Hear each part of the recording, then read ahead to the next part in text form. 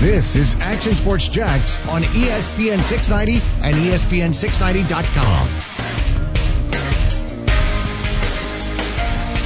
It's time to kiss your loved ones goodbye for the next 3 days. Tell them you love them. Tell them you appreciate their service. Because we got football. We got football Saturday. We got football Sunday. And you know what? A little extra topping there, a little extra whipped cream, a little cherry on top. Nightcap. We got football on Monday. Back to back, Tommy Namskis. Hey, tonight when my son gets home from school, I got to have a talk with him, buddy. Saturday afternoon, go ahead and watch some of those cartoons if you want it.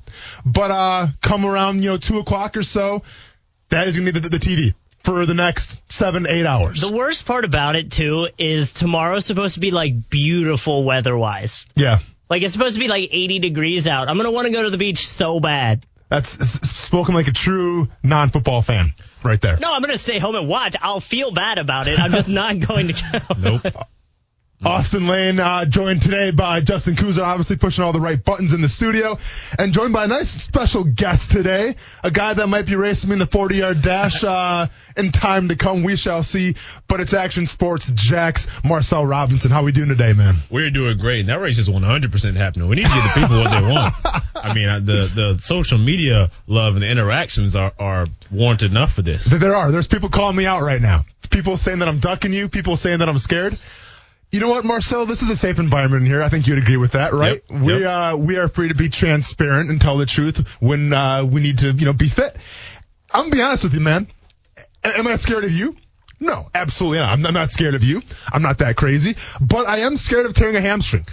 I'm scared of tearing it right off the bone because I have not redlined a 40-yard dash since the NFL Combine. I did the pursuit drills back in the day with Joe Cohen a little bit. Did the pursuit drills with the Bears and everything. But let's be honest, man. When we're talking about pursuit drills in training camp, maybe 75% tops, maybe 80% if you're really feeling good about yourself.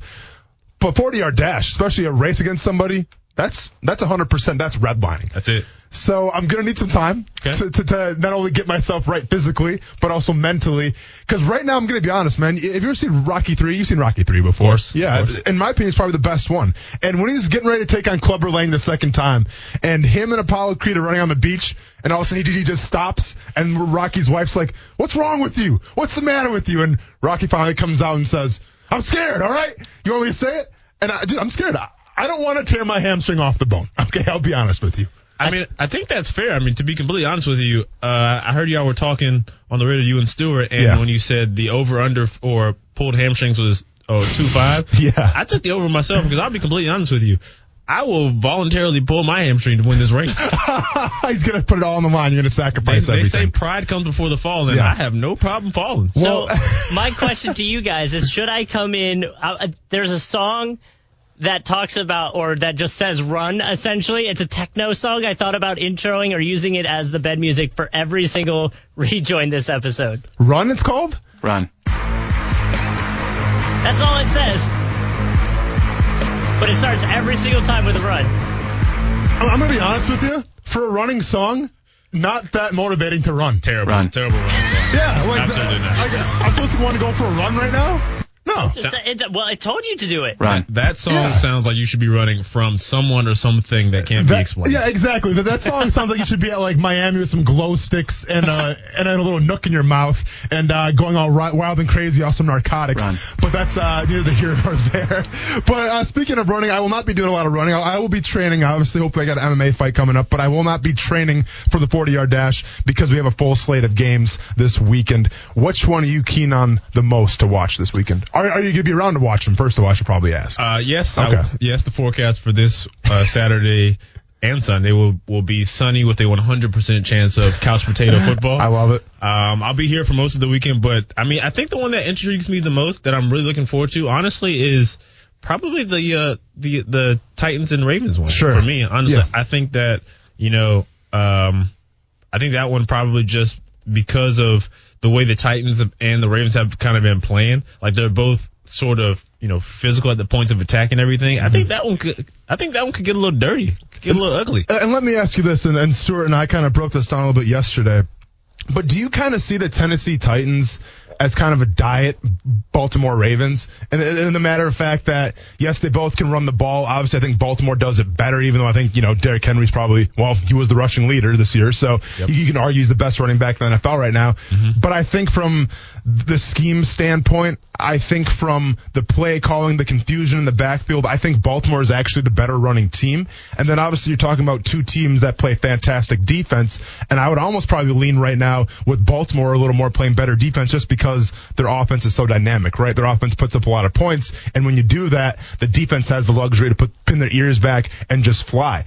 So I think when I analyze this game, Marcel, I just see a Tennessee Titans team that's like the little brother of the Baltimore Ravens. And maybe that's wrong to say, but that's just what I'm thinking right now. I mean, I think that's fair. I think one of the big contributing factors for me in this game is going to be obviously the running game, but the fact that, they're going to run Derrick Henry till the wheels fall off. I mean, they're going to run Derrick Henry like they used to run him in high school. He's getting the ball. I would say if he doesn't get the ball 8 out of every 10 plays, something's wrong. And obviously something like that with someone like that, being a big physical guy like that, how does this kind of, how does Baltimore keep up their defensive, aggression and everything like that throughout the whole game? Because, I mean, as you know, you got a guy like that wearing on you play after play after play. I said, man, I'm tired of this guy. Like somebody get him out of here. I'm tired of him hitting me, For sure. And so I think that's going to be the biggest contributing factor for Tennessee. And obviously, look, hey, I mean, Ryan Tannehill, he's playing well enough for them to win. It's not like they don't have any weapons other than Derrick Henry. I mean, their passing game has been pretty fluent, but I just think for me, I just think that Baltimore's got too much. I think that, if Baltimore can score, I don't think they'll score at will, but they're usually a faster paced type of offense. Mm-hmm. So I think if they do end up scoring like that, I think that's also going to wear on their defense a little bit because obviously they'll be on the field more. Yeah. And I'll tell you what I'm kind of sick of hearing already, from all the talking heads. It's the fact that, yes, you can make an argument that Jackson's going to win the MVP, which I think he should. All right. And he's the most probably dynamic NFL player in the league right now at the quarterback position. But people want to come out and say, well, what did he do last year in the playoffs, right? Like, people can kind of come out and say, well, he didn't, he may have choked a little bit in the playoffs, right? Like, he kind of regressed a little bit in the playoffs last year. Let's be honest, though. Last year, the Baltimore Ravens were not running Roman's offense, right. Okay? This is a new, improved Baltimore Ravens offense, a very dynamic offense. And listen, and I said it yesterday, like, the last thing you want to be called is a system quarterback, all right? The last thing you want to be called is a game manager. Mm-hmm. I'm not going to call Lamar Jackson a system quarterback by any means because the guy is far from that. But let's be honest. He fits the system very nicely of what they're running right now. Yeah. Like he stays within the confines of what they ask him to do. Either you hand the ball off, you read it, or you keep the ball yourself and you run. And then every once in a while, you take the shot downfield, you take the shot in the middle. So I would never call Lamar Jackson once again a system quarterback because I think that's one of the most offensive terms that you can call a quarterback. 100%. But he is completely benefiting. He is completely thriving in this system that Roman has built for him, just like Colin Kaepernick for a little bit thrived in San Francisco. Yeah, I think you just said it. I think in this instance, it's not necessarily okay, but it's a different connotation when you say he's a system quarterback because the system was built for him. Mm-hmm. That's one thing that obviously every coach or person will tell you about good coaches is they don't find someone to run their system. They build their system around the personnel that they have. Mm-hmm. And they've done a great job with that, utilizing his skills and not asking him to do too much, which for Lamar Jackson, I mean, what's to ask too much of him? Like you said, dude's going to be the MVP. If he's not, I mean, I don't know what to tell you. Yeah. But I think that's one of the things that the coaching staff for the Baltimore Ravens and also all the his teammates, obviously, that everyone's bought into, we're not going to create something and have you guys, play to we're not going to have you change your strengths to play our system. We're going to take your strengths and design the system around that because obviously that's the best way to be successful. And I think they're doing a great job of that. And to be completely honest with you, I don't see any reason why that success won't continue. Without a doubt, and then that's something that I preach all the time. And it's a great point that you made. I mean, you look at what you got with Jackson and this guy is a dynamic threat, obviously can run, till the wheels fall off. So you got a guy in Greg Roman and this kind of falls on Harbaugh a little bit too. I mean, we have to give Harbaugh a lot of credit here. Former special special teams guy, was brought in to change the culture. Definitely kind of that old school mentality. And he's always been the type of guy that wants to pound the rock and play good defense, right? That's been the Baltimore Ravens' MO for how long now? Yeah, they had Joe Flacco. He was Super Bowl MVP, but let's be honest, they got there from running the ball and playing good defense. And all of a sudden, even Harbaugh goes to himself. He's like, you know what? We have something special here in Jackson. I think we got to do something else with this, you know? And he kind of scours across the league a little bit, asks around, enter Roman. He comes in, and you know, it's paying dividends now. And and you've heard before too. It's like, oh well, we knew Lamar Jackson was going to be legit even out of college, right? That's what the Ravens. Well, okay, you kind of got lucky because you actually drafted a tight end before Lamar Jackson. So how much did you really know John Harbaugh and the Baltimore Ravens staff? Regardless, though, he's on your team right now, and you're using him to the best of his abilities. So props for that. But you can't come out and say, oh, we knew he was going to be special right off the bat. Yeah, you know, it's funny. I've never actually been one to really like that kind of comment because every NFL player that's there, you know, their college coaches, even their high school coaches say, oh yeah, we knew he was going to be this guy coming out. Well, how many of those guys have you said about that who haven't exactly made it? Mm-hmm. You know, but I think with the Ravens, I think that I can see why they went the route they did. You know, drafting Hayden Hurst before Lamar, obviously in that first round, because at that point they were still, you know, committed to Joe Flacco. They thought he still had some in the tank. Yeah. But at that time when they're kind of making the phone calls and they give Philly a call and say, you know, can we get that 32nd pick or whatever like that? I think at that point it's kind of one of those where you're kind of in a mode. You're saying to yourself, you know, what does it hurt? Like, mm-hmm. Why not? We don't think that we have enough pieces in place where we can make a gamble like that. I think they were in that sort of kind of on the fringe position where they can do that. Obviously, there are other teams like, you know, for example, Jacksonville Jaguars can't make any gambles in the draft. They have a list of we have to get this, and this. Mm-hmm. And maybe the Ravens didn't have, you know, that long of a list. It's kind of my thinking of it. And it's one of those where it's like, hey, we bring him in, you know, if he doesn't pan out to be, you know, a guy, we can use him, you know, the 2-quarterback system, like kind of similar to what they do with Taysom Hill in New Orleans. And if he does work out, well, then I'm a genius. Well, and then they're saying Taysom Hill now might be the starting quarterback after Breeze is done, right? They're saying he could be the predecessor to Drew Brees going forward. Yeah. That's everybody. You know, they say the backup quarterback is the most every fan's favorite player. Yeah. So well, and speaking about, you know, Jackson real quick too. So Lamar Jackson in college is his last year there. Credit to Bobby Petrino as well, because if you remember what Bobby Petrino did, yes, Lamar Jackson was a dual threat guy, but he made Lamar Jackson go under that pro style offense, right? Yep. He made Lamar Jackson get used to going under center a little bit, so he was ready for the NFL. And I think not enough credit should be given to Bobby Petrino. You actually brought up a great point, Marcel. And then the next segment after the break here, the Jaguars draft. I did a little homework this morning, and I was going to pinpoint, if you could say one thing about the Jacksonville Jaguars of why they haven't had a lot of success lately, why is it? And obviously the draft comes to mind, but more specifically, a certain thing I'm going to get into next here on the show, ESPN 690. I will say it because I've felt this way as a fan my entire life. I've felt this way as a coach. But I really believe there's only one team happy at the end of the year. You can be positive and stuff, but that gets you excited. But, I mean, no matter what happens, I mean, there's only going to be one team that's truly happy at the end of this year. And we've gotten to a point that we're excited about where we got, you know, especially compared to these last 2 years. But we have one expectation now. So we're not going to sit back and enjoy what we've done, because now it's about what you're doing right now and where you're going. 49ers head coach Kyle Shanahan making his playoff debut as a head coach. Going to play this Saturday against the Minnesota Vikings. Interesting points. You know, I mean, this is a big moment for him, and it's like we heard so many times as players, you know, in the league or even in college, you're always told you're only as good as your last game. You know, and people only remember you for your last game. Right. And it's amazing how even the Patriots, right? Like, the Patriots won the Super Bowl last year, and now they're out. And everyone's talking about, oh, Tom Brady this, Patriots are finally done. Well, that may be the case. We don't know yet.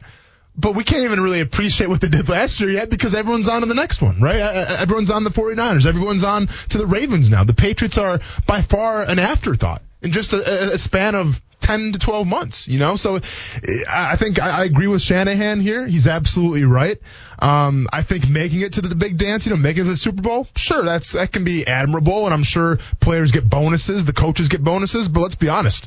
If you don't win it, no one's going to care about you. No, I 100% agree. I mean, I think it's not necessarily a cliche, but I think when all coaches say that, we're on to, the next game as soon as this game is over, I think that's, true. And you kind of have to be. That's what the NFL has turned into. It's just this ongoing machine to where unfortunately, you can't really, revel in your successes because it could be gone, just like that. I mean, look at here. How much reveling did we do after the 2017 season? We're like, and we can build on this, and then we're not necessarily building anymore, but we're rebuilding it. And I think he has a point. I think with that mindset, that's a winner's mentality. If you're a winner, when you win, what's the only thing that can satisfy that feeling or give you that feeling again is to win again. Yeah. And the last thing you want to do if you win is to lose. I mean, look at the Patriots. I mean, how winning the Super Bowl and then losing in the opening round of the playoffs might be just as bad as winning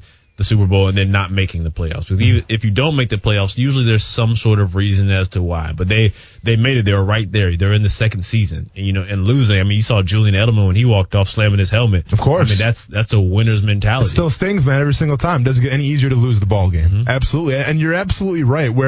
I think I was on some of those teams, Marcel, and by the way, joined by Action Sports Jackson, Marcel Robinson today. Brent Martin was on vacation in good old Asheville, North Carolina. Hope he's having a good time.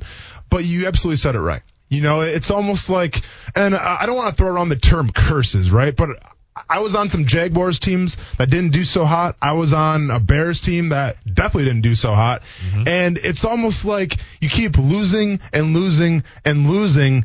And you almost, I don't want to say you get conditioned to it because that's not the right term, but you almost kind of expect it. You're like, oh, here we go again, right? Like it's no matter how hard we work, it's no matter how much time we put in the film room, how much time you put in the weight room, here we go again, and then that's a habit that needs to be broken. And when you talk about a winner's mentality and a loser's mentality, well, the past decade here in Jacksonville, there's been a lot of losing mentality just from the standpoint of the team hasn't won games. So of course there's a losing mentality. And when you break down the Jaguars the past decade or so, and you kind of point fingers of, okay, obviously the coaching wasn't up to par, maybe some of the talent wasn't up to par. I mean, there's no just one thing that you could point to me like, this is why they're not doing well. But I kind of did a little bit of research this morning. I think you did some as well. And if I was going to sum it up, if I was going to just put it under one umbrella of why have the Jacksonville Jaguars not been doing so well? And if you want to compare that, what I'm about to say, to other teams in the NFL, especially those playoff teams, especially those Super Bowl contending teams, they all have one thing in common. Obviously, you have to draft right. It starts in the draft. But more importantly, not only do you have to draft right, but you have to maintain the talent and re-sign that talent once you draft it. I went back to 2013 to right now. And I looked at the Jaguars rounds 1, 2, and 3. Okay, because I think you'd agree with me here. Usually when you draft in the top 3 rounds, those are the guys that should come in and have an immediate impact. So sometimes they're luxury picks where you kind of draft for depth a little bit, or you draft for the future. Maybe it's like a raw talent individual, or maybe that individual is hurt. But generally speaking, rounds 1 through 3, those guys can come in right away and make some kind of contribution, whether it's starting on offense, starting on the defense, or special teams, but they're making some kind of contribution. Well, let's go back real quick and check out these draft picks. 2013, Luke Joeckel, 2nd overall in the draft. Obviously, everybody knows that one, right? It wasn't a good look. It wasn't a great draft, to be fair. One could argue that Lane Johnson went a couple more picks after that, and now he's paid like he's one of the highest paid right tackles in all of football. Okay, Luke Joeckel's no longer on the team. Jonathan Cyprien, taken the 2nd round that year. Yep. Gone. Dwayne Gratz, taken in the 3rd round that year. Gone. Okay, so rounds 1 through 3, 2013. This was Dave Caldwell's first year, if I'm not mistaken. Yes. Everybody's gone from rounds 1 through 3. All right, 2014. Ready for this one? We got Blake Bortles, taken 3rd. Shout out to the boat. He's no longer in Jacksonville. Released. And you had to pay his dead money, by the way, too. 2nd round, Marquise Lee. More than likely, he's probably going to be gone. And to be fair, I'm not going to call Marquise Lee a bust because I don't do that with players who get hurt. Okay. And one can say, oh, Austin, you're going to homer up here and you're going to be the player side. I'm just saying sometimes injuries are out of people's controls. All right. So sometimes maybe a guy's more susceptible to injuries, but sometimes just freak accidents happen, man. I was a part of a couple. I know a lot of guys that have been a part of a couple freak accident injuries. So I'm not going to knock a guy who's been hurt a couple times, who's not going to be re-signed here. But once again, a second round pick didn't really pay off well for the Jacksonville Jaguars. Second round as well. Allen Robinson. That one stinks. Where's he at? He's gone. Yeah. Gone. Not here. Yeah. Once again, and he left in free agency, went to Chicago. And then that third rounder from 2014, Brandon Linder. This is the first guy that actually has still been contributing. He's one of the highest paid centers right now in the NFL. Not the best year for him this year, though. Not the best year for him this year. One would think you probably have to go with him going forward, though, obviously, with the contract negotiations, things like that. I think you got to stay with him. You can't sacrifice money anywhere. Yep. All right. Ready for 2015? Dante Fowler, third overall pick. Yep. Gone. Now, granted, he was traded away. Yeah. But he's still gone. Okay. Now, this is a guy comes in rookie year, gets hurt in the spring. Okay. Once again, injury.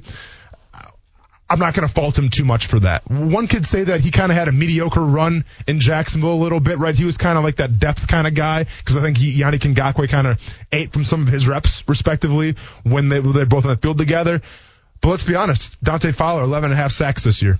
That's pretty good. And you can say, well, you had Aaron Donald. That's cool. Jaguars have Calais Campbell. Not saying Calais Campbell is Aaron Donald, but I'm just saying from the standpoint of having a good 3 technique, it helps.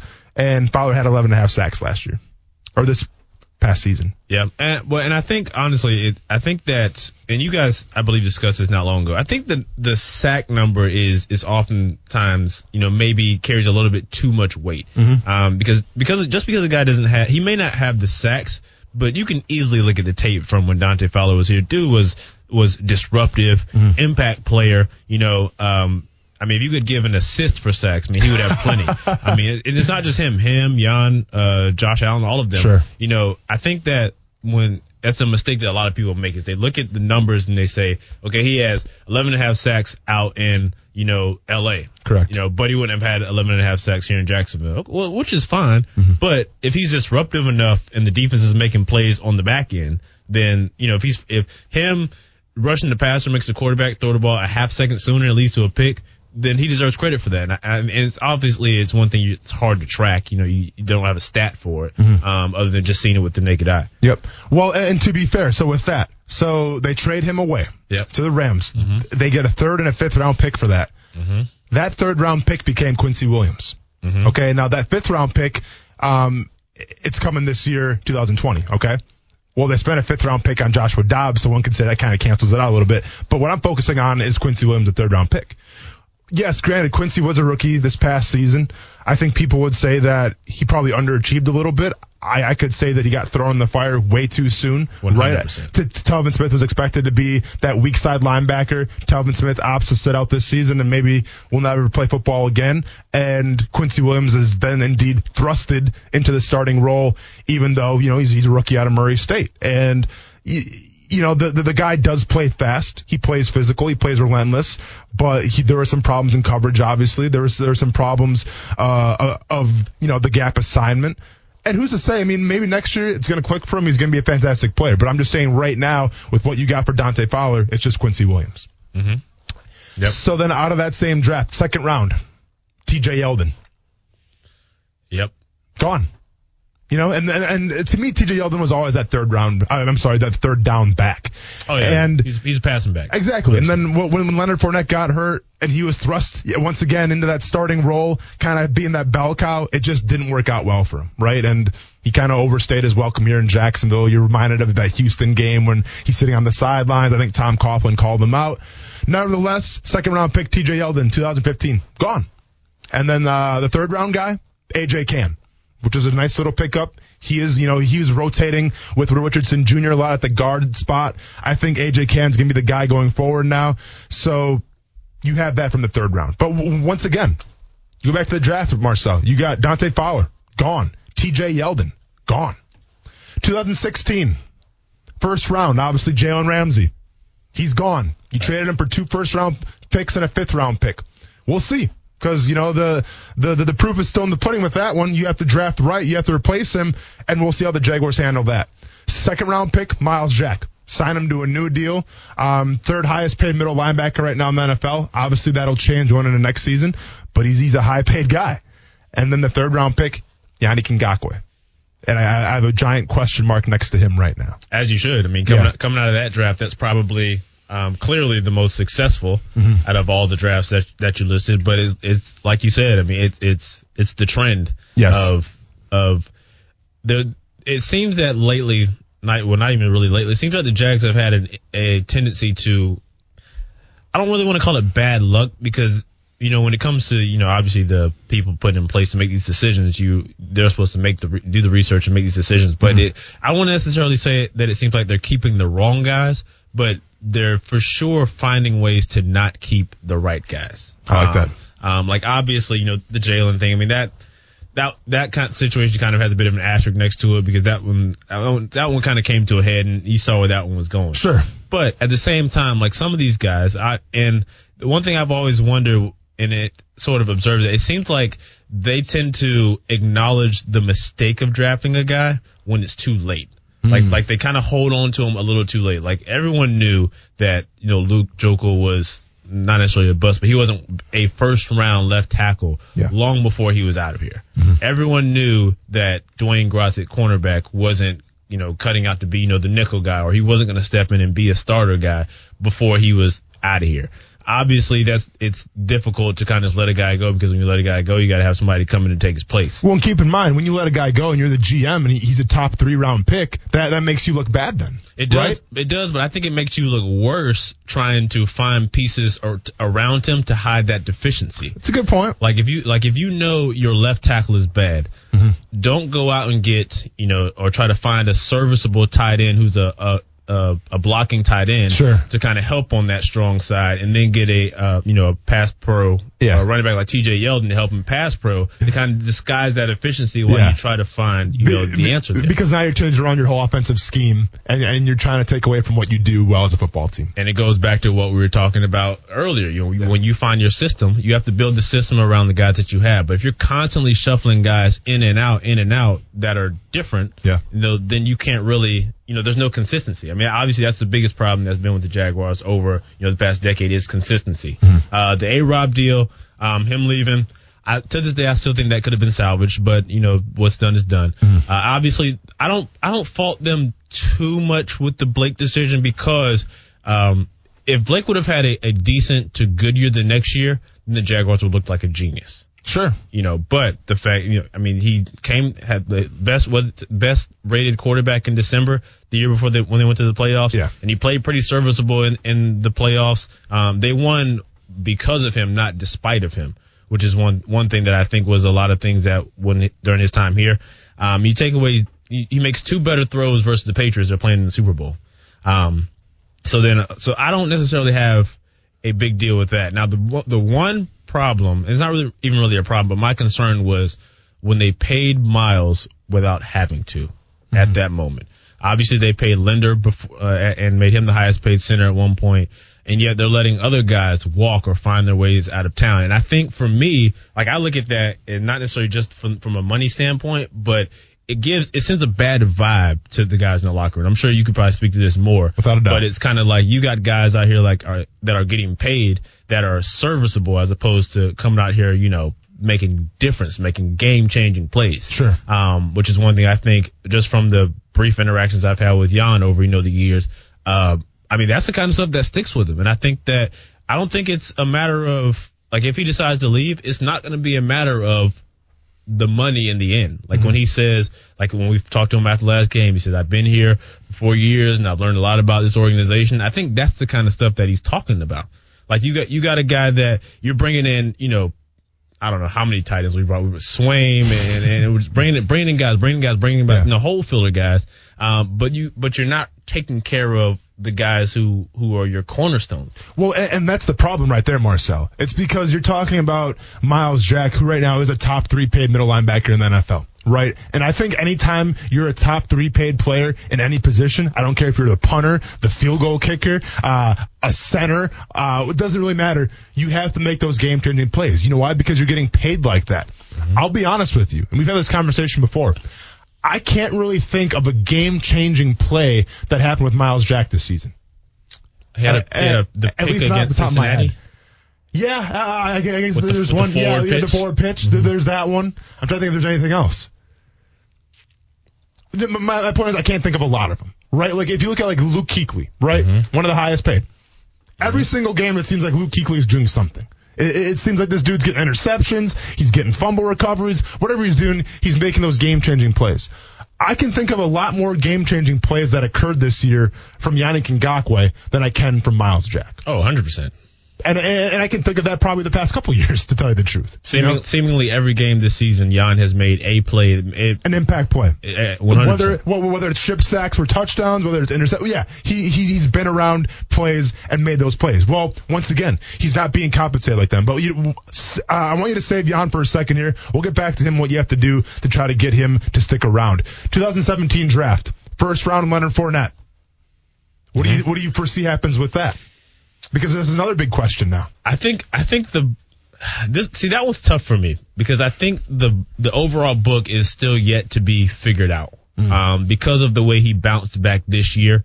In the face of all the adversity. I mean, let's be honest. Teams have been stocking 8 in the box against him for the last 2 seasons. Last season obviously wasn't great. With the injuries and just, the off-field stuff and the on-field performance was pretty bad. But this year, I think he's handled it. Honestly, I think his level of maturity is 1,000% higher than it was last year. And I think that's kind of stuff you do have to take into consideration. But I also think that his performance on the field, I think he's really stepped up in terms of being a leader on the offense, in the huddle and also on the field. Now, that being said, the old age, saying is you don't give running backs, max money. Of course. I don't know if long-term deal for him. I think you still got to wait.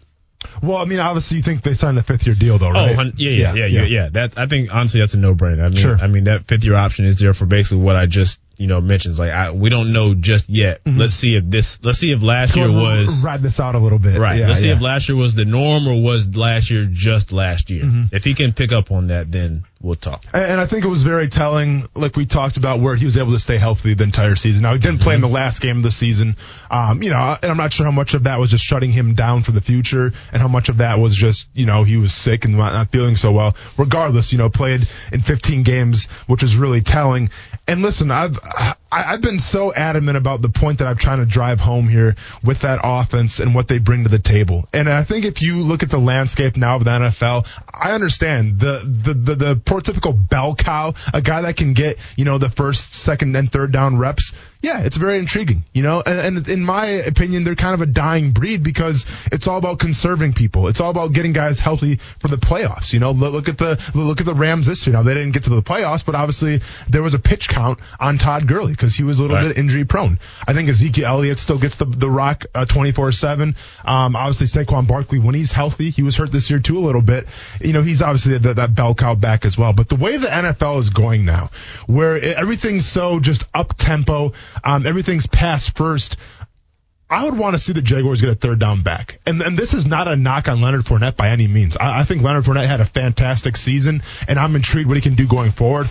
I'm just saying from the preservation of Leonard Fournette. I'm just saying of changing the tempo a little bit, right? I'm just saying from having maybe that thunder and lightning kind of backfield, like that Alvin Kamara, Mark Ingram type of backfield back last year, the New Orleans Saints. I think only having a third down back is only going to help the situation. Now, is Raquel Armstead that kind of guy? We haven't seen him enough. And that kind of shows that the Jaguars may not trust him that much. If he didn't get a lot of reps his rookie year, we'll see. But I would love to get, at least a third down back to try to compliment him a little bit. Real quick, too, before we head out here. So, 2018, Taven Bryan, DJ Chark, Ronnie Harrison taking a third round. 2019, Josh Allen, second round, Juwan Taylor, third round, Josh Oliver, and Quincy Williams. All yet to be determined. Yeah, all yet to be determined. But so when we come back after the break here, I'm going to give you my final synopsis of what all this information means to us, how the Jaguars can use this going forward, and why they've been successful, in the past decade or so. More on ESPN 690 when we get back. The people say it's a passing league. I get that, but That graphic on Sunday afternoon should not have been lost on everybody. Top 4 passing teams were not in the playoffs. The top 4 rushing teams were in the playoffs. And I think, don't quote me, but most of the teams were in the top, 12 in terms of rushing. It's a physical, violent game, and if you don't build your team to do that late in the year when the weather's lousy, it's mush out there, the toughest team is going to win. Oh, perfect. I got issues with this Couldn't have put it any Marcelo, let me have my moment here because I've been preaching this daily on ESPN 690 for about a year now on the show. You got to stop the run. You still got 4 days. You got to stop the run. Well, guess what, Kuz? My opinion's not going to change. You got to stop the run. You have to be able to run the football.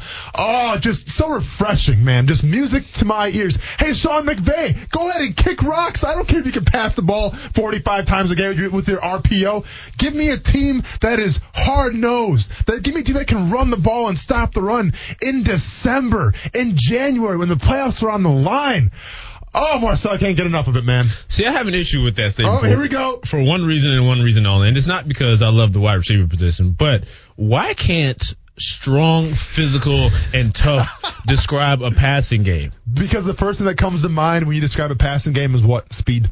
No, hands. Oh, hands and speed. But you have to have speed to be a good passing game. But if all you have is speed, you will statistically be a non-successful wide receiver, because if all you have is speed, you won't get off the line of scrimmage. Listen, go ahead. I'd put elusiveness in that conversation too. That's fair. That's a synonym. Listen, and I understand. You played in your flag football leagues, and you guys use speed. Whoa. I'm just saying. For the record, I got 2 seasons of semi-professional football here. Yeah, for sure. So then you should know what I'm talking about, man, in terms of physicality, and the game is won and lost in the trenches. See, this is why I love football, and this is why I get excited for things like this, because you have the Sean McVays, you have the Sean Paytons out there who are all offensive-oriented, getting the wide receivers involved, using these RPOs, all this good stuff.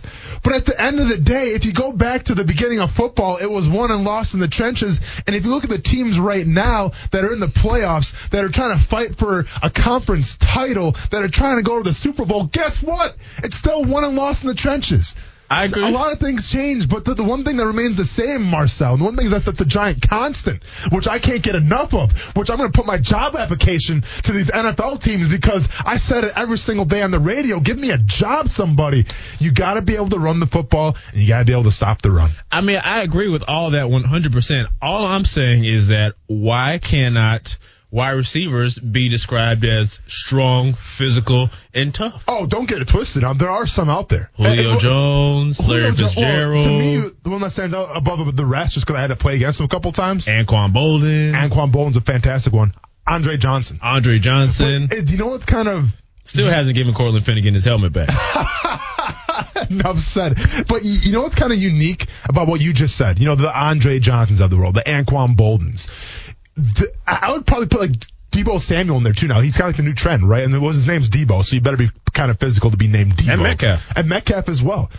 Metcalf's, look at Metcalf and then talk to me about it. But from that perspective, though, it's funny because the guys that are considered, quote-unquote, the speedsters, maybe the more finesse wide receivers, what do they also have? An ego, right? To me... to me, Andre Johnson, okay? Yep. One of the best ever. Mm-hmm. But goes underneath the radar. Why? Because he didn't have the ego to go along with what he was able to do in the football field. Because he was this guy that took pride in blocking. He was this guy that took pride in doing it the right way. And he was pretty low-key off the field. Okay? Julio Jones is an exception. I think Julio Jones even. For as good as Julio Jones is, I would be rocking crazy end zone celebrations, man. I would be in every single commercial I could get my hands on, because Julio Jones is that much of a game changer. Isn't he on pace to break Jerry Rice's record for some kind of yardage or he did break it? I've been instructed by an outside party that I'm no longer allowed to compliment Julio Jones and/or members of the Atlanta Falcons because of risk of being considered a homer. Oh, okay. Well, then, and in that case, I guess I'll have to check the facts myself. What do you need me to say? But you mentioned it too. It was the ability to stop the run. All right, and if you want to break down Yannick Ngakoue, and you want to break down one of the cons, I guess you could say, of what he had to do this season to improve on, what he had to do to try to cement himself as a guy that should earn, 20-something plus million a year, it would be in the run game. And I think if you watch Yannick Ngakoue this past season, I think you saw a guy that made ginormous strides in the run game. Now, Jacksonville's a defense as a whole, horrible in the run game, right? You gave it back-to-back 200-yard games to running backs. That's not good, okay? Not saying that was Yannick Ngakoue's fault. Maybe he played a little part of it. But to me, Yannick Ngakoue made huge strides in the run game, and it was very telling when I saw it on film. We obviously broke it down on the wall that says it all, or I like to call it the screen that has the green, whatever you want to call it. But Yannick Ngakoue got better in the run game. Do the Jaguars notice that?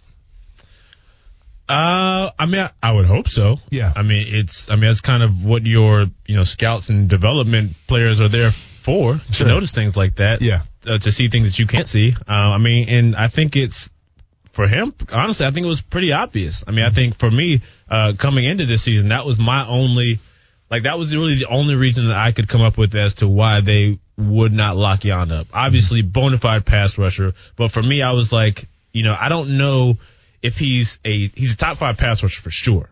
But I don't know if he's a top 5, defender on the end stopping the run. All around. Kind of like that Khalil Mack, right? Like the guy can do it all. Okay. But I thought this year, he took tremendous strides with that. I think the pick 6 he had in Cincinnati, I believe, was on the screen. Yeah. I think Jan in years past would have 100% shot to the passer. Like that's my weak side linebacker job. I'm going to get the pass. Real quick, Marcel, and we both talk about Jan, and we had a nice little conversation actually during our break. And I think we share the same opinion here, and I've been very adamant about this. I think that Yannick Ngakoue, unless he makes that record-breaking deal, doesn't want to be in Jacksonville anymore. Because, once again, not necessarily what the money it's not what the money that he gets, it's what the money says. And right now I feel like Yannick Ngakoue, after everything that's been going down with Tom Coughlin, other players getting paid, and him not getting that deal this past season, I think he feels disrespected. And I think you would agree with me here. So I guess my question is, because Jan's a guy I think you want to keep. I think we can both agree on that. You need him on your team. He's a pillar of your team going forward, especially if Calais Campbell's not going to be here. Money, in my opinion, is not going to be enough to keep Yannick Ngakoue. No. There has to be something else. How do you keep Yannick Ngakoue as a Jacksonville Jaguar? I think it's honestly, I think it all comes down to trust and respect. I think for him, he's lost complete trust in the organization. I think that's what he means by when he said he's learned a lot. I just don't think he trusts them. And just from interacting with Jan, with or without a microphone, respect and trust and all that kind of off-field stuff means a lot to him. He's a typical DMV guy. Well, here's the quick question then. You spent a lot more time with Jan than I have.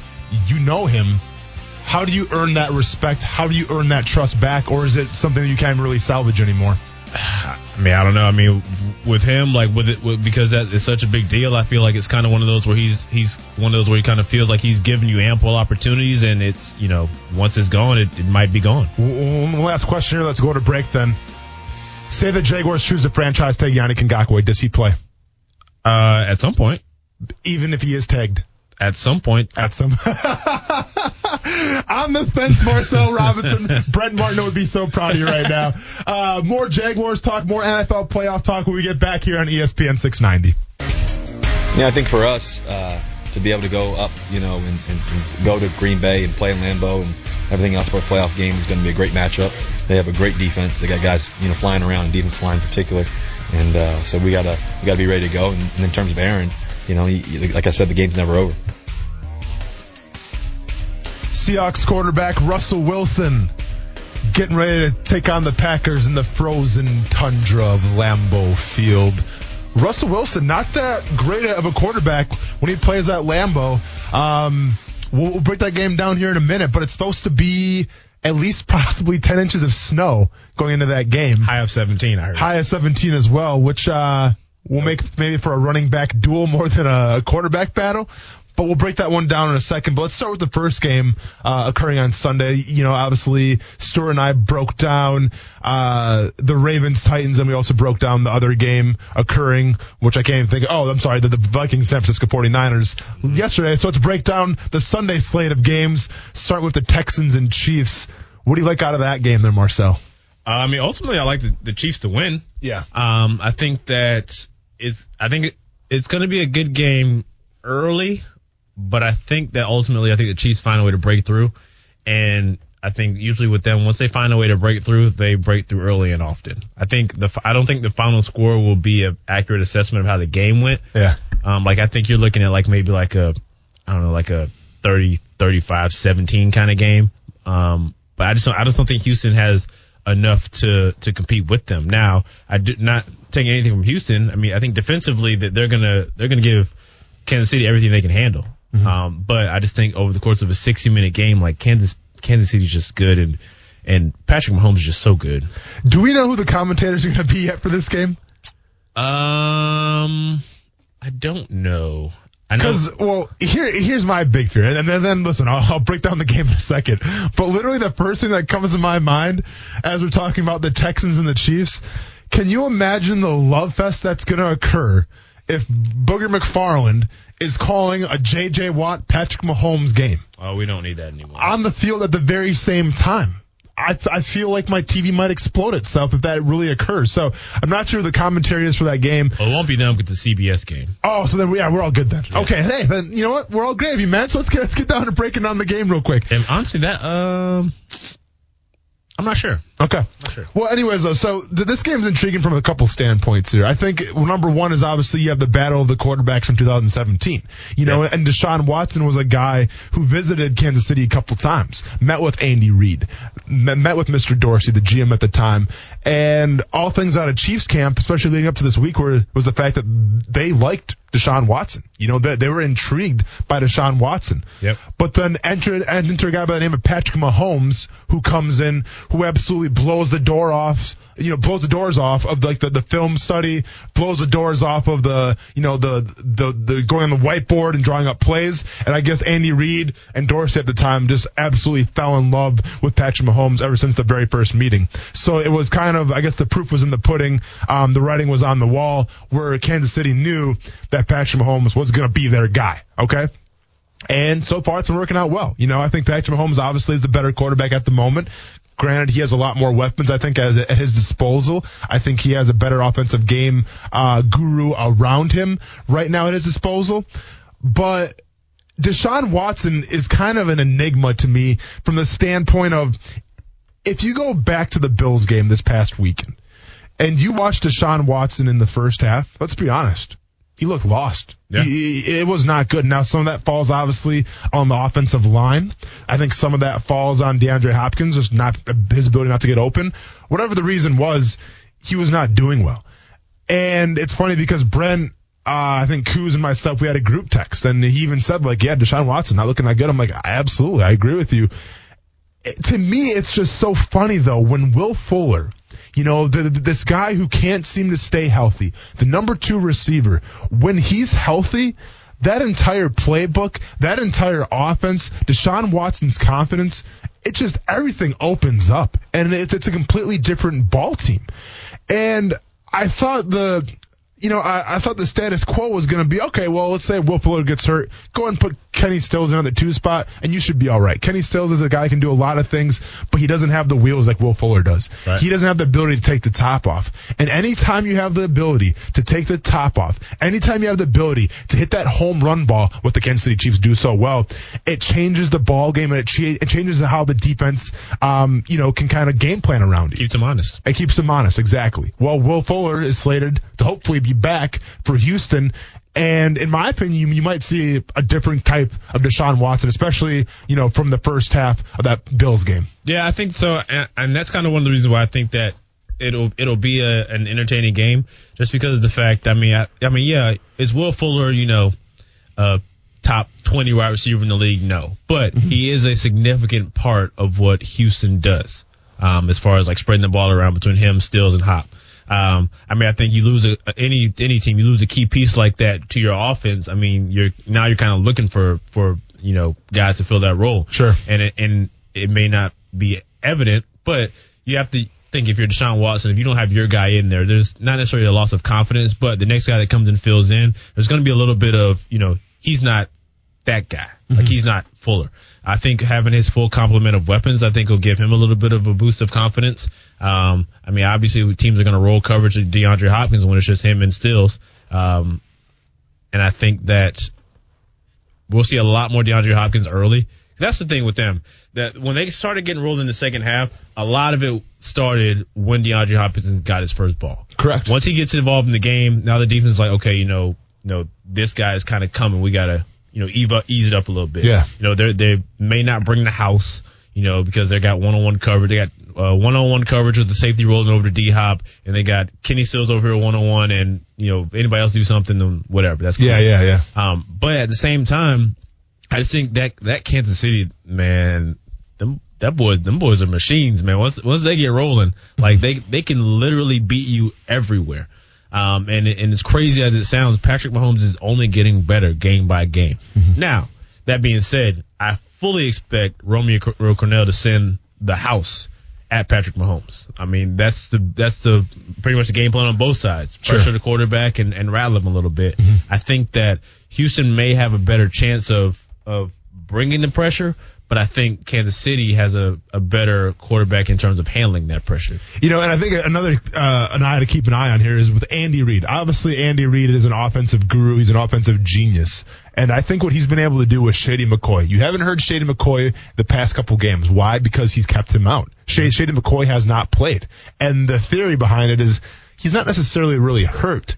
Andy Reid's been saving him for the playoffs because they have a pretty good rapport. They spent some time together in Philadelphia. Mm-hmm. So I think Shady McCoy could also maybe be a game changer here, where from the standpoint of it's probably going to be below 20 degrees, maybe around the 25-degree region, and the weather. Maybe there's some snow coming. This could be one of those old school football games that I love so much where you're going to have to run the ball a little bit. And I think if you have that at your disposal, Shady McCoy being healthy, I think that's going to help a little bit. Also keep in mind, and to me this is the ultimate X factor, and this is why I'm such an Andy Reid fan. Not only am I biased because I played with him, but I'm biased because I think he's a fantastic coach.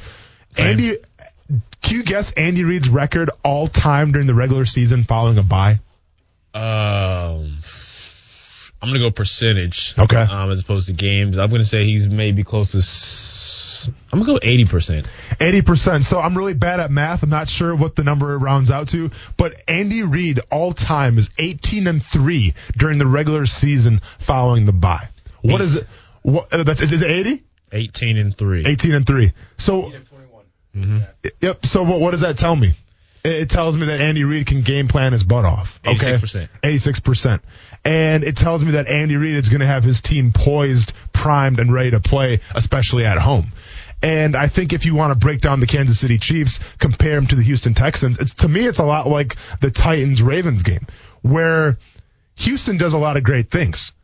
Kansas City does those things, but they do them a lot better. Okay, They have a lot more weapons. They have a lot more speed. I think even the run games right now are pretty comparable. And if you have that standpoint, you're playing in Kansas City, and you have Andy Reid at your disposal calling the plays, how could you not pick the Kansas City Chiefs?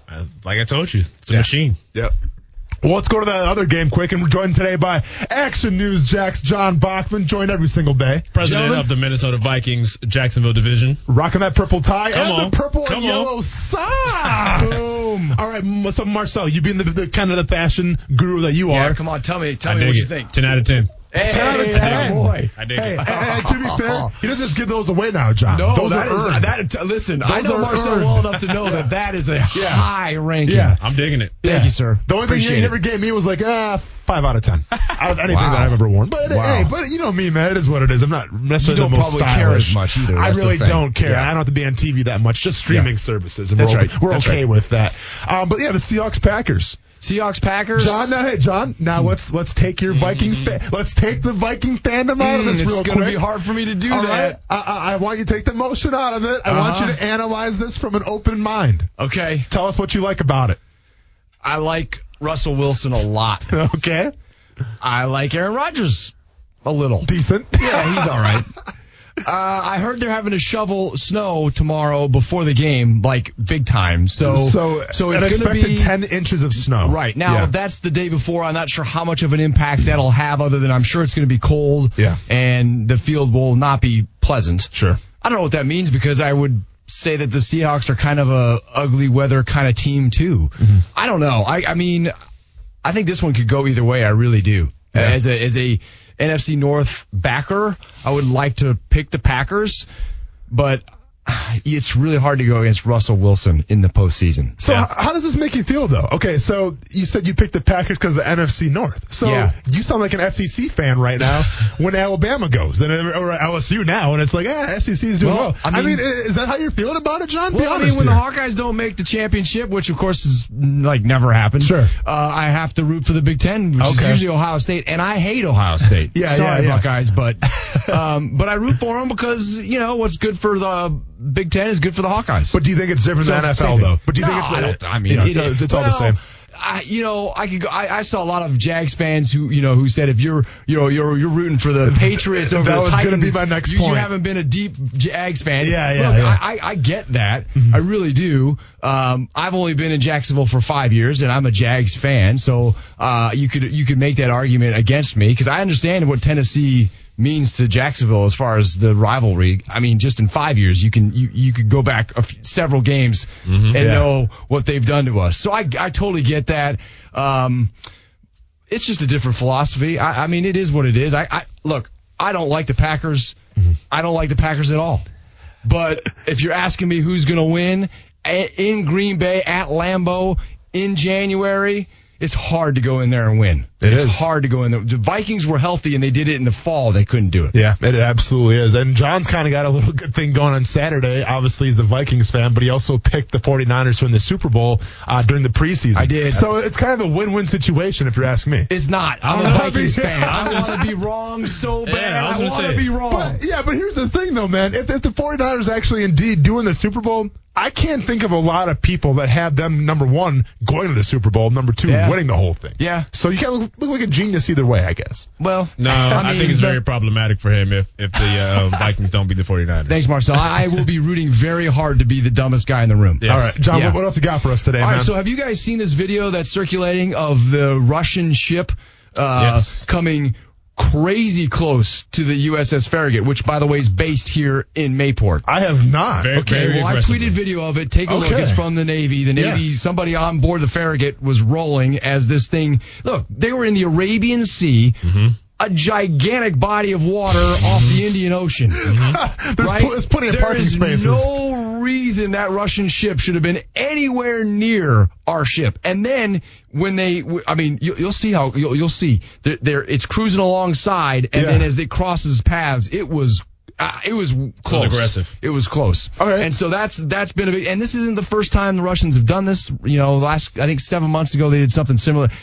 How unusual is this? What does this mean? We're diving into some of that tonight on Action News Jax at 5. Real quick, let's go ahead and go to our naval expert John Bachman here. Okay, sure. Is this a little gamesmanship from the Russians? Is this kind of like Days of Thunder? I don't think. Yes. Are they trying to put Team USA in the wall right now? I don't know that they're trying to put us in the wall, but they are. That this is what you would call gamesmanship. I mean, I'm not an expert. I'm really not an expert, but yes, it is. That's what it is. It's basically. Well, I go back in the newsroom. I was talking about Top Gun. Yeah, of course. Do you remember when Goose and Mav did the flyover and they the Russian MiG and they gave the international symbol? Mm-hmm. Yeah, of course. Yes, that's what I'm thinking of here. Only in reverse and on the water. But that's kind of what this is. Yeah. Interesting. But it's not really. I mean, we're laughing about it because nothing happened. Of course. But with what happened recently in Iran, we've got ongoing issues with Russia. This is a serious thing. And I gotta say, the other thing, how often really does this happen that we just don't hear about it? Right. But it is something of high interest for folks here in Jacksonville, not just because it was a Jacksonville ship, but because of the Navy. And I gotta tell you, I was just recently on one of our Mayport ships. I spent 24 hours on board a ship. I'll tell you more about that later. I can't tell you all about it now. I'm working on a story for a couple weeks. Dang. That's a deep tease, friends. That's what we do in the business, but folks. I love that. spent 24 hours with 70 members of a crew local Navy sailors. And I got to tell you, I was thoroughly impressed by the professionalism that these men and women displayed while I was there invading their space. Sure. And I mean, I can't imagine what the folks on the Farragut were feeling, but I got to believe they weren't too happy about it. Oh, I believe it. I mean, when Brett and I were on the USS Polygnatus. Yes. Yeah, I mean, you got the sense that they were very proud of their ship, right? Yeah. Like, and that's like their home, basically, you know, and you have hundreds of people underneath that same home, and you have to defend it, and you have to stand up for it. So, yeah, I'm definitely going to key in today and see what was going on with that. Check it out. Whole thing. We've got a couple of actual experts to weigh in on how often this happens. What does it mean? Is it really that big of a deal? Again, nothing came of it. Sure. But there is a message being sent there. And how do you respond? Again, the folks that I know are professionals. They would react professionally as you'd want them to react instead of how it could have gone. It's not just the action, it's the reaction. So there's a lot to this that we're going to look into. And then the other thing, as you're driving in your cars, folks out there listening, my wife does most of the heavy lifting in our house for getting our kids everywhere because of the shift that I work. Sure. But there's a new ride share coming to Northeast Florida that sells itself as a kid ride share. It's called Go-Kart, I guess. But they are billing themselves as Uber for your kid. Now that you're shaking your head, Marcel, because you have a kid, would you ever let your kid get in one of these cars? Now, on the surface, you're saying no way, and that's exactly what I said. But we've got a story that I won't say will change your mind, but it might get you thinking about it because of who these drivers are, the details that the company says they go to make sure that they're vetted and all of that. I'm not selling it. And I'm not buying it, but I'm telling you, when I read the story, which we have at 5:00, my first gut reaction was exactly Marcel's. No way. I'm just saying. No way. You got a kid too as well. You better have the best British nannies come across the pond with their sweet, wholesome accents driving these vehicles, and maybe, just maybe, I might consider it. Well, you're onto something, and I'll leave that as a tease. British nannies. No, not British nannies.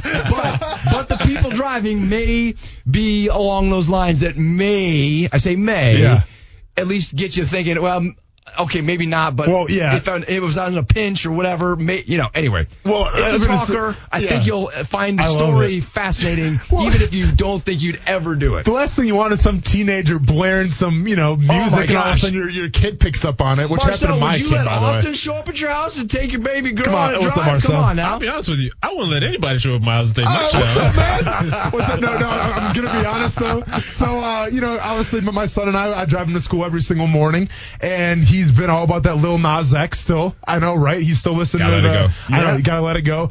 But now we're into Travis Scott a little bit. And I like if Travis Scott's kind of like that mumble rap a little bit. Yeah. I like that because even through the bad words, you can't tell. He doesn't pick up on them. So I'm like, because it's all about the beats, right? So he's all about the beats. Yeah. Until I drop him off and he goes, I'm the highest in the room. Hope I make it out of here. I go, hey, Ronan, come here.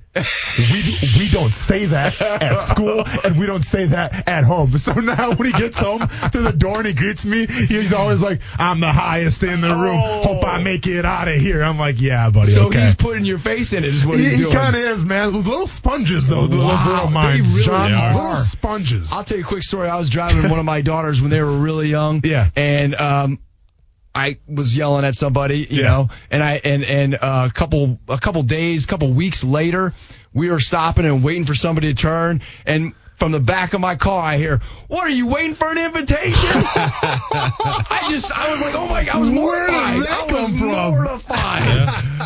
Yeah. Oh my gosh. They are sponges. They are total sponges. So just remember that. Fantastic, man. Yeah. John, that's what we got. man. Yeah. See you guys. Thanks so much for having me. Go Vikings, man. Good luck to you. Go Vikings. We say Skol up north. Skol. Vikings. Do you look at the ice? But hey, what? Go ahead first. Well, I got a bone to pick with that. All right, pick with me in just a second. But let me tell you, I was up at US Bank Stadium for the first game of the season last season. So not this season, but last season. Cool. And guess who it was against? The 49ers. Interesting. Kittle picked us apart. Jimmy G found him, but the Vikings won. Okay. Kirk Cousins threw a couple of dimes in the end zone, and they won that game. Now, obviously, it's a different season, and it's in Minneapolis and not out in San Fran. Yeah. But they hung. San Fran's defense was maybe not quite as good as it is now, but it was pretty close, and they were able to run on them a little bit. So I think the Vikes are going to keep it close. I think the line is at 7. Yeah. I want to say they're going to cover that. Okay. Well, I don't know if they're going to win, but I think they're going to keep it within 7. That's just me saying, though. Before I eviscerate I your have no team money on that game, by the way. and your team's fans, before I eviscerate them, come on. Let me start by saying, I love the Twin Cities, man. It's one of the cleanest cities in the country. It's one of the coolest cities in the country. Great fruit. Well, for 3 months out of the year anyway. Well, exactly. They're getting 10 inches of snow right now. Chilly. They can have it. But let me ask you this. Yeah. The whole Viking clap thing. What about it? Okay. I like it. Oh, I love it, but here's the problem. I saw Iceland do it in the World Cup about, 6 years ago. And keep in mind, you want to talk about SEC and the loyalty. I've watched a lot of Vikings games in my time. All you guys brought to the table was that stupid horn, okay? Annoying. All of a sudden, out of nowhere, the Icelandic fans start doing this in the World Cup, and a couple years later, you open that new stadium, and, what's this? Vikings fans in Minnesota doing this clap thing? Hey, did you steal it, John? Did you steal it? I would like to say that they are recognizing a very good thing. Did you try to steal it, though? They're using it. They're not stealing it. Hey, where'd the Braves get their chant from? John, we're not talking about the Braves right now, old man. I'm just throwing it out there. Like Nicolas Cage and National Treasure, man. Here come the Vikings fans trying to steal something from different countries. All good ideas were meant to be shared. I don't believe there's a patent on that from Iceland. Do they have a patent on the clap? They don't have a patent on it, and I'm going to say it's probably the best chant in all of NFL. Exactly. Yeah, did the Seminoles have the patented for the chop? I have no idea where that even came from, man. The Braves have already borrowed the Chiefs do it too. And the Braves. Yeah, there you go. Well, there you go. So the Chiefs borrowed something from somebody else too. Okay. And the Terry Parker High School Braves. Did they do it too? No, they don't. Oh, they don't. So there you go. But yeah. So you gotta like it though. I love it's better than and a horn. The horn is fantastic. I'm gonna be. Hey, can we agree on one thing? The horn's ridiculous. Okay, the horn's absolutely ridiculous. Did you hear Mike Leach? Did you hear Mike Leach the other day? Yeah. In cold weather, who are you gonna back? No. Okay. He did say that. I'm just saying the horn's Vikings ridiculous. Versus Pirates. That's right. I think we can all agree to. And listen, I grew up a Packers fan. The Packers jingle the bump bump bump bump bump bump bump go. Pack. Yeah. I think that's a little ridiculous too. Okay. Will you come with me on that one? I will definitely go there. And then the horn's I have no problem saying that's ridiculous. And the horn's a little cool, ridiculous. Man. Okay, that's all I'm going to say. I'm done. I've spoken my piece. I mean, would you like to throw any more shade on anyone else's fan base? No, this has been my TED Talk of throwing shade on fan bases. So do the Jags need something? I mean, they have Duval, right? I don't. No. You don't like the Duval chant? Marcel's coming to No. Choose your next words wisely. I am not saying I don't like it. What I am saying is that it did not originate with the team. No, correct. Oh, of course not. But that's kind of their calling card, is it not? Yeah. But to be fair, it originated in Jacksonville. Yes, but it carried more weight for me during spring break in 2012 in Panama City, when we were surrounded by schools from other cities and states yelling out Duval. It meant more to me then than it does now. That's all I'm saying. Okay. All right. Well, I personally like the Jags using Duval. Yeah. Do they need? I mean, they've got the bell that they ring, right, with the military. Yep. Which I think is fantastic. My favorite part of the whole game. I mean, do they still after every single touchdown they play Pennywise, right? Do they still do that? The Pennywise song? I should know the answer to that, but I don't know the answer. Marcel's looking at me like I'm crazy. Where's I'm not sure if you're aware, but we didn't score many touchdowns. And on that note, wow. Well, I'll say Skol and Duval and leave you all. Fair enough, man. John, thanks for stopping by, dude. Good to see you. Check him out at 5 o'clock on CBS 47 Fox 30 Action News Jax. All right, when we get back, talk about some more Packers Seahawks, breaking that game down a little bit. Does Russell Wilson have a chance in Lambeau, a place he's struggled to play? We'll talk about it next on ESPN 690. I think everybody feels pressure. I think it's a different type of pressure, though. I think as a young player, the pressure that you put on yourself is to be accountable to your teammates and to be able to have your teammates know that you were ready to play, that you left it all out there, and that you care about them enough to lay it on the line. I mean, that's the pressure that I think drives all great competitors is loving winning and that feeling, and hating losing, and wanting to compete with your friends and teammates. That's Green Bay Packers quarterback Aaron Rodgers getting ready to play the Seahawks on Sunday. Joined today by Action Sports Jack's Marcel Robinson, who has just broken Brent Martineau's microphone and now is holding it in his hand. How do you comfortable? I mean, be honest, like the arm like I have here, isn't that ideal? No. No? You don't prefer, you'd rather hold it in your hand? Yeah. Because I guess you're used to doing that on TV, right? That might have something to do with it. I don't know. I just feel restricted. Okay. Like I like to feel free. Fair enough. Well, you have some big news regarding how people may not be able to watch football starting next year, and we'll get into that in a second. But I want to quick break down this Seahawks-Packers game.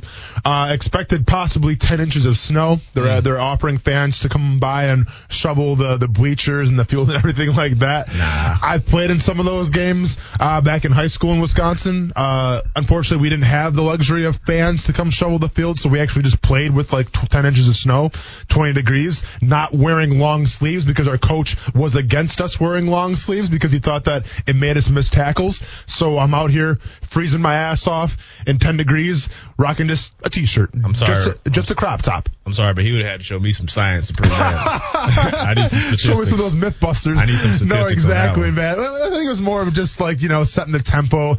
Once again, winning in the trenches, man. You have to have the mentality, Marcel. But what do you foresee happening with the Seahawks and Packers here? I think it's a big game, honestly. Yeah. I think that, now look, don't kid yourself. I mean, anyone who thinks that this 17-degree high with, a lot of snow on the ground is not going to be a factor. I don't think it's going to be, as long as it's not snowing, actively, during the game. I don't think it'll play as much of a factor. Just because fresh powder obviously is much different than, on the ground. Mm-hmm. But I don't think this is necessarily gonna, like, typically in games like that, you would think that it would be, hey, this is all about the ground game. It's gonna be ground and pound. I don't think that's gonna be the case. Interesting. I think that this is one of those games, because we get into some of those where we have those games where it's pouring rain. It's like, oh, they're not gonna throw the ball at all. And we leave in the stat sheet is about 300 yards passing on both sides. I think fans, especially if you follow fantasy football, they really underestimate how much the weather does not affect the game. Exactly. Unless it's windy. Mm-hmm. Now obviously snow on the ground could make a difference. I think everyone's expecting the field to be cleared off. So yeah, you're going to play in cold temperatures, but guess what? It's playoff football. It happens. But yeah, from your perspective, I feel like if it's not going to be that windy, you're not going to just see this old school throwback kind of run them up kind of game. No, I fully expect Russell Wilson and Aaron Rodgers to let it loose as much as they want to. Mm-hmm. I'm not naive to think that it won't be a factor. Obviously, when it's cold like that, if you're catching the football, that ball is already hard enough. When it's 80 degrees outside, if you're catching 17, you're basically catching concrete blocks. Mm-hmm. Which whether we'll see an increase in amount of drops or ball security issues obviously is going to be a factor. But I still think this one we see a good game. I think you got two quarterbacks on both sides. Both of them are gamers, both competitors, both don't like to lose, both typically don't disappoint. Mm-hmm. I think we see, if I had to pick to win, I think I would probably have to I might roll with Seattle, honestly. Roll with Seattle, huh? Now look, winning Lambeau is tough enough as it is during the postseason. I mean, it's, the story tells itself. Yeah. But I really just think that Seattle's got a shot to go in there and win it. And the question comes, obviously Tyler Lockett being their one receiver, but DK Metcalf's sort of the guy who's kind of been that star. He's interesting, though, for me, because I don't know, obviously, him playing down at Ole Miss. Mm-hmm. He's probably never played in a game like this before. Well, and let's be honest. I'm sure. I mean, have you played it on snow before or not? Like, have you? I've never played in snow. It's been cold. Different, but it's to the point where if you're a defensive lineman, if you're a wide receiver, you have to make times. You have to adjust. You're wary of what's going on. So, from that perspective, it does affect how you run routes. It does affect how you rush the quarterback. It does affect how you run the ball. So, once again, maybe there's not going to be that much snow on the ground per se, but it's still going to change how you do things. And you can't simulate it. Yeah. That's the other thing. Like, obviously, Seattle is not necessarily the warmest state in the country, but at the same time, it's not Lambeau Field in January. Yeah. Now, granted, I think they have a lot of vets. I don't necessarily think that he's going to struggle in the game. I'm just interested to see, honestly, how he goes about it. Like, I don't know if some of the plays that he's been making, like last week, the play he made, and some of the crazy plays he's been making all season, I don't know if he makes all of those, because it's not just running and catching. I mean, it's hitting and getting hit too. Yeah. Once the temperature's that cold, it's like you're getting hit by a Mack truck. let's quick assume it's going to be a sloppy game, okay? And let's say that you're going to have to rely on running the ball. If it's a full-strength Seattle Seahawks backfield, I love their chances. But it's not. Travis Homer, Marshawn Lynch. Taking on Aaron Jones, Jamal Williams. Obviously, advantage, in my opinion, goes to Green Bay. Same. Do you think the game changer could be, and once again, assuming it's going to be a sloppy, snowy type of game where you have to pound the rock, do you think they incorporate Russell Wilson into the run game, a la what they did with San Francisco years back with Colin Kaepernick, and is that going to be the difference in the ball game with Russell Wilson and his ability, and his kind of, it's kind of goes under the radar a little bit, but his under the radar ability to run the football? I think it certainly can be. I don't know if they'll take a, extra emphasis on running him. I think that he may, in his, kind of just improvisational skills, he may do that. There may be times when he may take off and run as opposed to kind of sitting back there and waiting a little bit. But I don't know if they'll try to get out of their game plan of, those do what got you here. Sure. I don't know if they'll stray away from that. And they'll run a little bit of read option with him every now and then. Especially, if the passing game isn't working, then of course. Yeah. If the pass game isn't working, your stereotypical running the ball through your A gaps and whatnot isn't working, then yeah, sure. You throw in some wrinkles like that, but I don't envision them, adding a separate package, for lack of better comparison, like a Lamar Jackson wrinkle. package. Yeah, you don't foresee them adding a new wrinkle to the game plan, No. even if the receiving game kind of goes to crap. Yeah, because I think when you start doing stuff like that, you're kind of getting out of what got you here. Okay. And when you start trying to play outside of your identity, that's when mistakes are made, and that's when you lose games. All right. So who you got? I'm still taking Seattle. Taking Seattle. It's tough to root against Aaron Rodgers and Green Bay. All right. I'm taking Green Bay then. I teased it a little bit. We can get into just a little short glimpse right now, a little preview for the next segment here. But you talked about fans that might not be able to watch football this up-and-coming season next year. Oh, no, this is actually this weekend. Oh, this weekend it's going down. This is right now. This is hit us with some knowledge real quick. This is a little sample, and we'll come back into it after the break. A little sample of it. Basically, if you are a DirecTV/AT&T customer or a Dish Network customer, there is a major chance that you will be without football. Maybe not so much so Dish Network, but if you're a DirecTV or AT&T subscriber, there is a very, very, very reasonable chance that you will not see football on your TV this weekend. All right, we'll get into more of that. Thank gosh I stream, man. That's all I'm going to say. But we'll get into more of that, obviously, after the break and talk about what, steps you can take if you can't watch, on this weekend, which is just chocked full of football even leading up into Monday. More on ESPN 690 when we get back.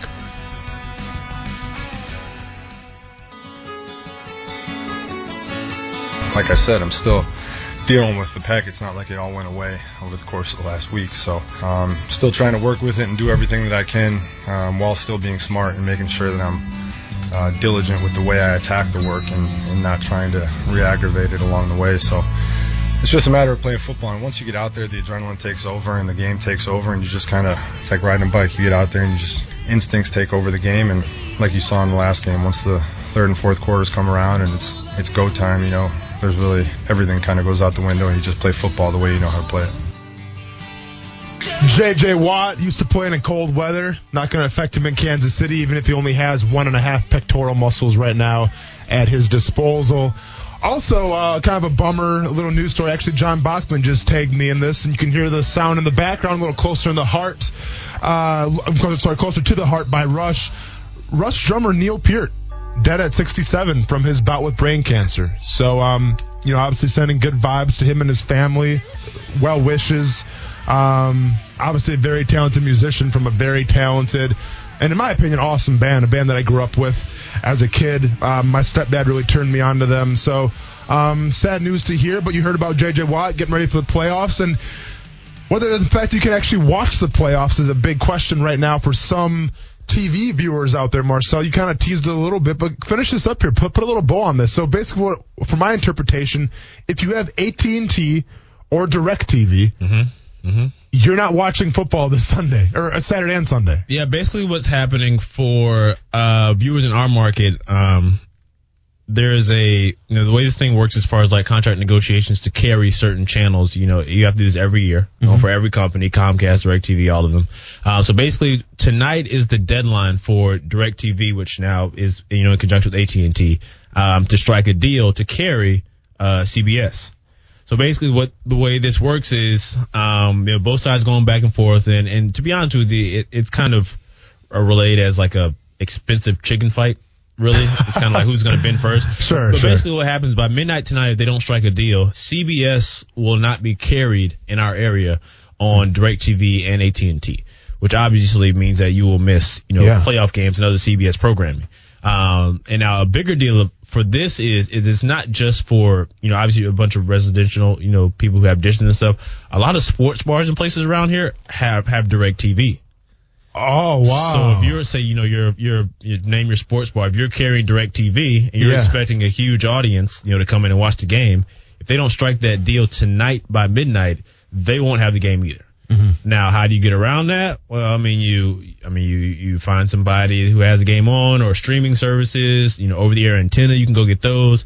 But that's basically what the deal is. I was talking to one of our program directors before I came up here, and he said, that's basically what it is. If you, now Dish is kind of in the same situation, but you're good through the weekend. I think he said Dish runs out on Tuesday, so you won't have, the next week, when it starts to get good. Sure. But basically for DirecTV, anyone, doesn't matter if it's residential or commercial, you won't have CBS and you won't watch football. Now, I say this because a lot of times when you hear stuff like that, it's like, okay, well, what do I need to do? Mm-hmm. And it's really not something, because we kind of go through this, not necessarily a lot, but it's something that kind of is an issue every now and then. But it's not a local issue like for us. Like, what will happen is if they don't get this deal struck tonight and people don't have CBS on DirecTV, they're going to call the station, which will in turn be forwarded to the sports office, which will in turn be forwarded to me, the only person in the sports office tomorrow. So you're going to have to answer a lot of phone calls. Well, that's why we're talking about this right now. I'm letting everyone know. So this falls on you. I'm letting everyone know right now. Yeah. If this does not happen, which, by the way, usually this stuff kind of works out in the 11th hour, because it's kind of like one of those, like, all right, because if you're DirecTV, if you don't have sports on the weekend, what are we doing? I'm gone. Exactly. I'm gone. What are we doing here, everybody? Cable, streaming, and all that stuff. For sure. So for me, it's basically like, for every phone call. For everyone's sake. So this is my public disclaimer. Yeah. If this does not happen, and you call the sports office tomorrow, or I am by myself, I'm going to tell everyone the exact same thing. I'm sorry to hear about that. Yeah. Because we have DirecTV in our sports office. Sure.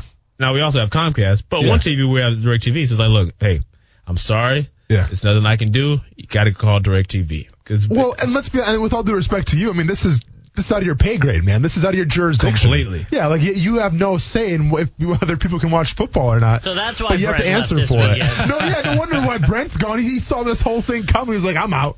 And it's just crazy, because it's like, it's crazy to think about, because you're like, well, what do you mean I won't have CBS? Like, it's not a concept that really most people would even really grasp, but sure. it is very real, and it happens all the time, but it's usually solved in the 11th hour. Okay. But if tonight is that 10th out of 10th time where it doesn't get solved, then it's going to be a lot of angry people. Now, how do you solve it? It's not, on a viewer standpoint, there's not much you can do. You can call DirecTV, but 9 times out of 10, if you call DirecTV, they're going to say, look, it's out of our hands. You got to call your local affiliate. Sure. And then you can say the same thing. And they call me. You know what I'm going to tell you? Yeah. Sorry, man. It's out of my hands. You got to call DirecTV. Yeah. It legitimately is. No one's got an answer. Yeah. Yeah, exactly. Wow, man. Interesting. So that could. I feel bad for it. Well, let's hope that everything gets worked out. So now let's assume everything does get worked out in the 11th hour, like you said. Yeah. Will there be an announcement? Will this be all over the interwebs? Like how people are going to know this? I think usually it's just business as usual. I think usually because this happens so much, like it's one of those where you don't really want to panic the masses until like it is, coming about. Like now, like we have on CBS 47 and Fox 30, we'll have crawls running through kind of like our news program and our regular program and say, hey, look, this is what's happening. You might not see this tomorrow. Call DirecTV if you want to call and let them know. Basically trying to kind of keep people on our side, because to be completely honest with you, who's cooler, us or DirecTV? Let's be honest. Oh, I'm going with you guys all day. Number one, you guys help me pay the bills, but also I don't have DirecTV. So. But it's just so crazy, because just imagine, say you and your buddies, y'all got this planned out. Y'all are going to watch, the game tomorrow night on CBS. Mm-hmm. You know, let's roll into an ale house and watch it. Well, the game ain't gonna be on. Yeah. So. Interesting. Wow. Well, hopefully everybody will be able to watch the game. If not, honestly, you'll be answering a lot of phone calls, I'm sure. You going to voicemail? I'll have. You going to voicemail? I'll have my 8-year-old assistant with me from the hours of 2 to 4. She'll be taking all phone calls. I love it. But honestly, for me personally, this is something that usually gets worked out. I mean, it's something that's kind of like where you push it. It's just like NFL contract negotiation. You push it to the last minute, try to squeeze every little dollar you can. Yeah. Until finally you say, you know what? We're at a stalemate. Let's just get this done so we don't have to deal with the headache. If I'm being honest, I kind of want you to send them to voicemail so that they're recorded so that we can play them back. Now we're talking. When we're back next week. Now we're talking. Sorry, Brent. You can blame Coos for that. Well, to be fair, man, like, it's funny how like DirecTV now and Comcast, it's the old school way of thinking, right? Like now it's all about the streaming, all the streaming services and of that nature. And I guess kind of speaking of like old school versus the new school, it comes down to quarterbacks. I think if you turn on any kind of TV show right now regarding sports, it's all about, all right, let's rank the quarterbacks. Who's the best quarterback in the playoffs right now? Who's second best? Honestly, I really don't care. I think they're all good. They're in the playoffs. Congratulations. But what I want to get into after the break here, Marcel, is the era of the old quarterback starting to fade away now? Is this the new school? Is this the dual threat time to shine? And are guys like Tom Brady, guys even like maybe a little bit of Aaron Rodgers, are they kind of a Drew Brees? Are they kind of a fading star in a new school world? We'll get into that next on ESPN 690.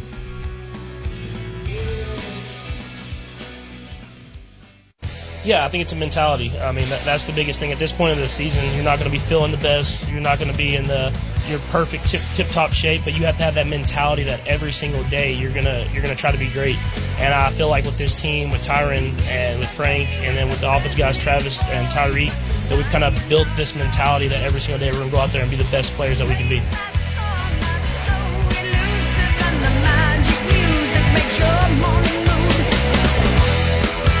There you go, cool. Just let it play a little bit, man. A little spirit of the radio. More Rush. Nothing wrong with that, man. I'm not complaining whatsoever. Also, Patrick Mahomes. Big Pat. Do you kind of feel like Patrick Mahomes is just kind of the undercard now of this whole NFL shindig just because of guys like Jackson who have kind of come by and, Lamar Jackson kind of ruined all the Patrick Mahomes hype? I think my analogy for what Patrick Mahomes right now is, Patrick Mahomes is what the Clemson Tigers are for college football. Ooh. Still good, still going out. Still legit. And yet still not necessarily slept on, but very much so like in the backseat. Like all the talk in the college football playoff was LSU, Ohio State, Oklahoma. And it's like, what about Clemson? Good point. And a lot of that can kind of stem from the comps that they play in the ACC, where it was pretty underwhelming this year. We're actually going to break the Clemson LSU game down a little later on the show, kind of give our predictions, and I think it's definitely an interesting game. If not, might be the most intriguing football game of all, either Saturday, Sunday, or Monday. I mean, I think it's a game where it could be a coin flip. We'll talk about that in a little bit, but we kind of teased it right before the break here, Marcel. We talked about, like, listen, we can go ahead and do the power rankings of what quarterback would you take right now, in the playoffs. Who do you think is the best quarterback? It's played out, man. All right, I'll be honest. It's played out, and I've seen it too much on ESPN, and I don't think we need to talk about it anymore. I don't need to rank the playoff quarterbacks. To me, they're all pretty dang legit, or else they wouldn't be in the playoffs right now. Thanks. Fighting for a division title. So I want to take it in a different direction. And I want to analyze, because if you look at these quarterbacks right now, right, and you look at the Tannehills, you look at the Russell Wilsons, you look at the Aaron Rodgers, and then you got kind of, the newer school guys of Patrick Mahomes, Lamar Jackson. I think Jimmy Garoppolo can be said as more the old school guy just from the physical tools that he brings, right? Mm-hmm. Who am I missing here? I'm sorry. Oh, and then Kirk Cousins, definitely the old school guy. Mm-hmm. And I get it. The old school is still going strong, right? But at the end of the day, you have guys like Patrick Mahomes and Lamar Jackson. And to me, those are the two guys that everyone's talking about right now. Yeah, Aaron Rodgers is still doing his thing, but I think, and do I dare say he's taken a back seat to Patrick Mahomes and Lamar Jackson in the playoffs? I think he has, in my opinion.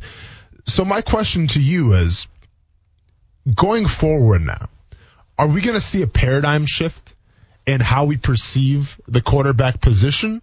Or is this kind of just a flash in the pan? We're not sure Lamar Jackson's going to do yet. We're not sure how Patrick Mahomes is going to do yet in the playoffs, if they win a Super Bowl or not. Is this just kind of a special diamond in the rough, and we're not going to see these type of guys going forward in the NFL? I think I don't know if we're necessarily going to see like a major shift, but to a certain extent, I feel like it's the world is kind of turning a little bit.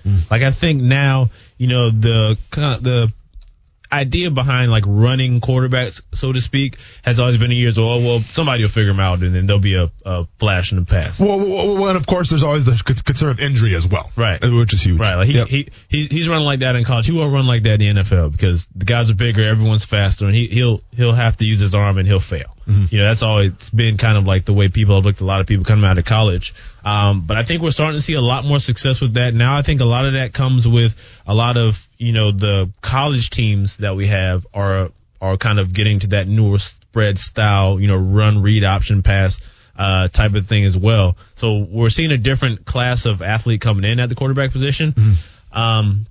I think guys like, Breeze, Rodgers, Brady, I think those are kind of the three guys where it's kind of like, it doesn't matter new school, old school, as long as these guys are playing, they're going to be tearing it up. Sure. But, and like you said, I think Jimmy Garoppolo is probably he's on the fence, but leaning kind of more towards that side. And by that side, you mean he's more of the pocket passer? Yeah. Kind of like he's not a statue, but he's also not, a runner. Correct. They're not running run read options with him as much. Correct. Obviously. Yeah. Kirk Cousins, we're going to get with him. Yeah. Ryan Tannehill, same way. And you look at like some of the teams the Jaguars play. All the games that they've won, they had success against quarterbacks who were not move the pocket guys. So then the rest, it obviously leaves Lamar Jackson. It leaves Deshaun Watson, Patrick Mahomes, who I think you'd agree with me are the newer school types of quarterbacks. More so Patrick Mahomes and his ability to kind of create that pass. Because to me, Patrick Mahomes isn't really necessarily a dual threat guy, but he has the legs to create passes, kind of like Aaron Rodgers does a little bit, right? My question to you, though, Russell Wilson. Okay, Russell Wilson, I played against Russell Wilson, okay? I've game planned against Russell Wilson. And you have to take his... And how do I put this? To me, he's a scrambler, okay? And he's very unassuming of actually how fast and athletic he is. Because if you look at him in the football field, you see this short kind of, do I dare say, pudgy kind of guy, because he's got that big black vest on underneath for his ribs. And I remember watching him like, you don't look that fast. And I actually played against him in college, too, when I was at Murray State, and he was at NC State. So I had a history with Russell Wilson. And, like, when you see him on the field, it's kind of like, I don't know, man. Okay. But then once he shakes you out of your boots. And then takes you off for 20. Exactly. Once he, breaks you down, breaks those ankles, puts you on national television and says, oh, cool, check this out. I'm dating Sierra. I'm now married to her. Check this out. Shout out to Future. You find out he's the real deal. So my question to you is Russell Wilson, Marcel Robinson, new school or old school? I think, and we were talking about this earlier, I think he's like, I don't know if I could put Russell Wilson in one of those categories. I feel like he's like the transitional guy. He's the bridge. He is sort of the bridge where it's kind of like, he's sort of, because if it were up to him, he'd stay in the pocket and throw all day. Because he can do that. Yeah. But at the same time, like you said, he knows when to use his athleticism to his advantage. And which is a lot like Jackson, too, to be fair, because Jackson this year has thrown a lot more than he's ran. He has, which first of all, I love, because, I think anybody would love it. But at the same time, I think it's different, because with Lamar Jackson, and Vic was the same way, they ran to run. With Russell Wilson, it's obvious that he runs to pass. Like, he's a guy, he's going to, when you're playing Madden, you're running around, you'll run back 15 yards to throw it 40. Yeah. Like, he's that guy. Like, he's running to kind of create space downfield. And I think a lot of the guys that are going to come in, they may not be, super runners like Lamar Jackson, but they're kind of the same way. Because for me personally, that's what I see Patrick Mahomes is. He's a bigger, stronger, maybe not as, football smart as Russell Wilson yet, but he's basically, for me, as far as playing style, they're basically the same guy.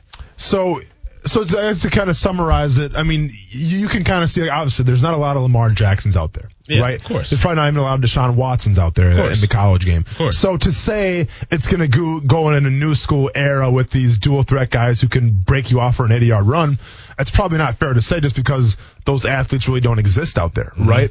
One could argue that, well, maybe coaches start putting the wide receiver at quarterback, right? It's kind of like the Steph Curry effect where all of a sudden kids are shooting three-pointers now and not working on their layups. So it's interesting to see. Here's my take on it, and it's a take that I've had for a while now. I think ever since the Super Bowl of what's next for the NFL quarterback. What does an NFL quarterback look like? Because I think for a long time we thought of these 6'5" statues who could just gunsling the ball, who could stand in the pocket, deliver the ball, at a high velocity and make every single throw. And I think, those guys like the Joe Flaccos, even the Tom Brady's, the Phillip Rivers, Nick Foles, even a little, he's not tall, but Drew Brees, you saw it in the playoffs a little bit where teams are starting to figure these guys out a little bit. And I don't necessarily think the future of the NFL quarterback is going to be that dual threat guy, that quarterback that can run a 4.4 40 and, completely take the top off.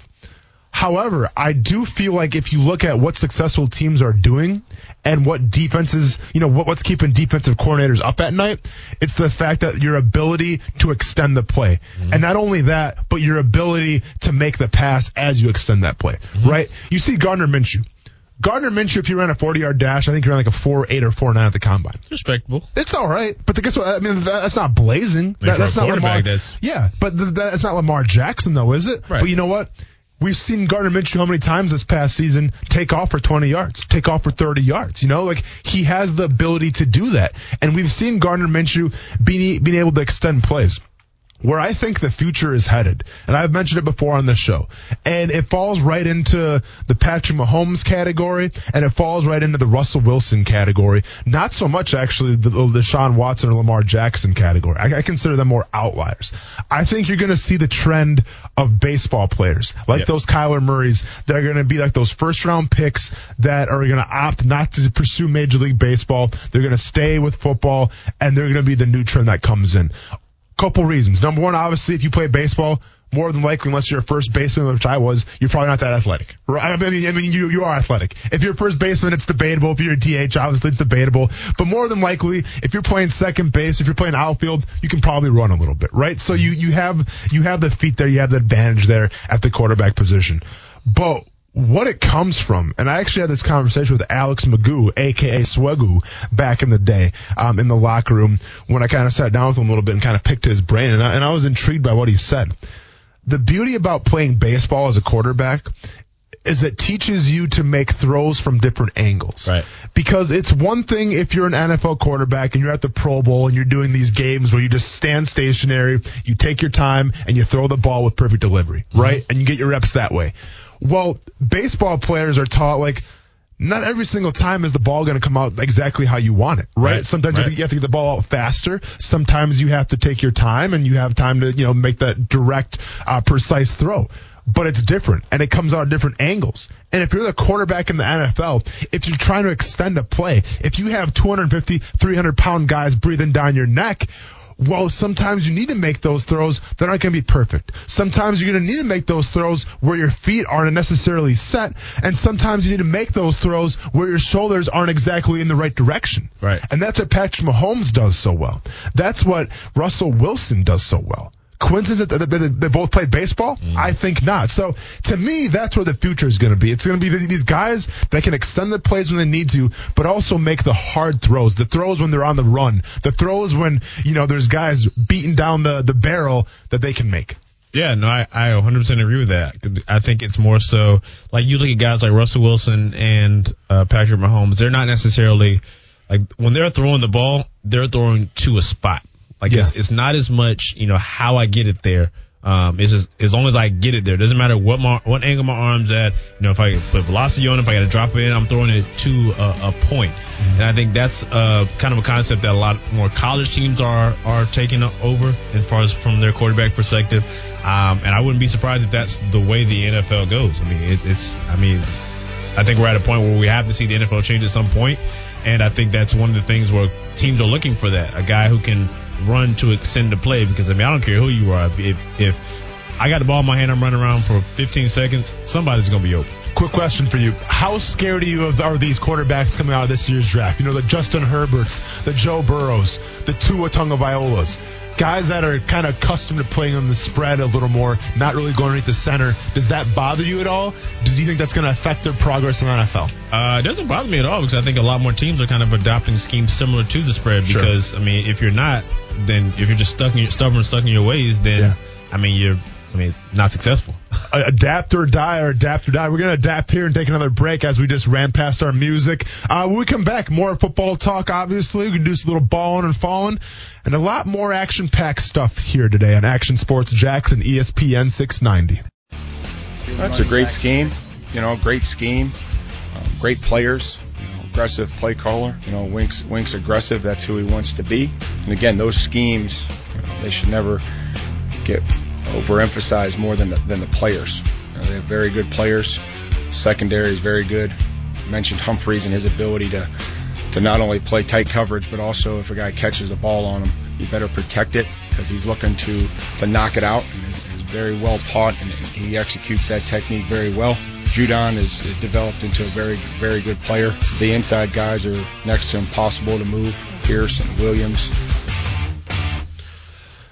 Tennessee Titans head coach Mike Vrabel really doing a lot of special things this year with the Titans, kind of turned that whole team around in a direct reflection of his image. I'm not sure if you heard Bussin' with the Boys podcast where he said that he would make the ultimate sacrifice in winning a Super Bowl. And by ultimate sacrifice, I mean he said, and I quote, I'm not going to obviously say the thing, I'm going to censor it out, but he would cut off a certain part of his anatomy to win a Super Bowl. Wow. You can have it, bro. I mean, do you just want to run through that wall for that guy or what? There's a certain level of, intense and crazy. Yeah. And there is a line. He didn't cross it. He jumped over the line, in my opinion, man. I mean, I get a Super Bowl is great, but let's be serious here. He might have hurdled that one and kept running. One would think, though, that if he was to do that, you'd probably need something to kind of clear the head a little bit, clear your mind. And that's why it's the happy hour horn right now. What a transition. What a segue into the happy hour horn.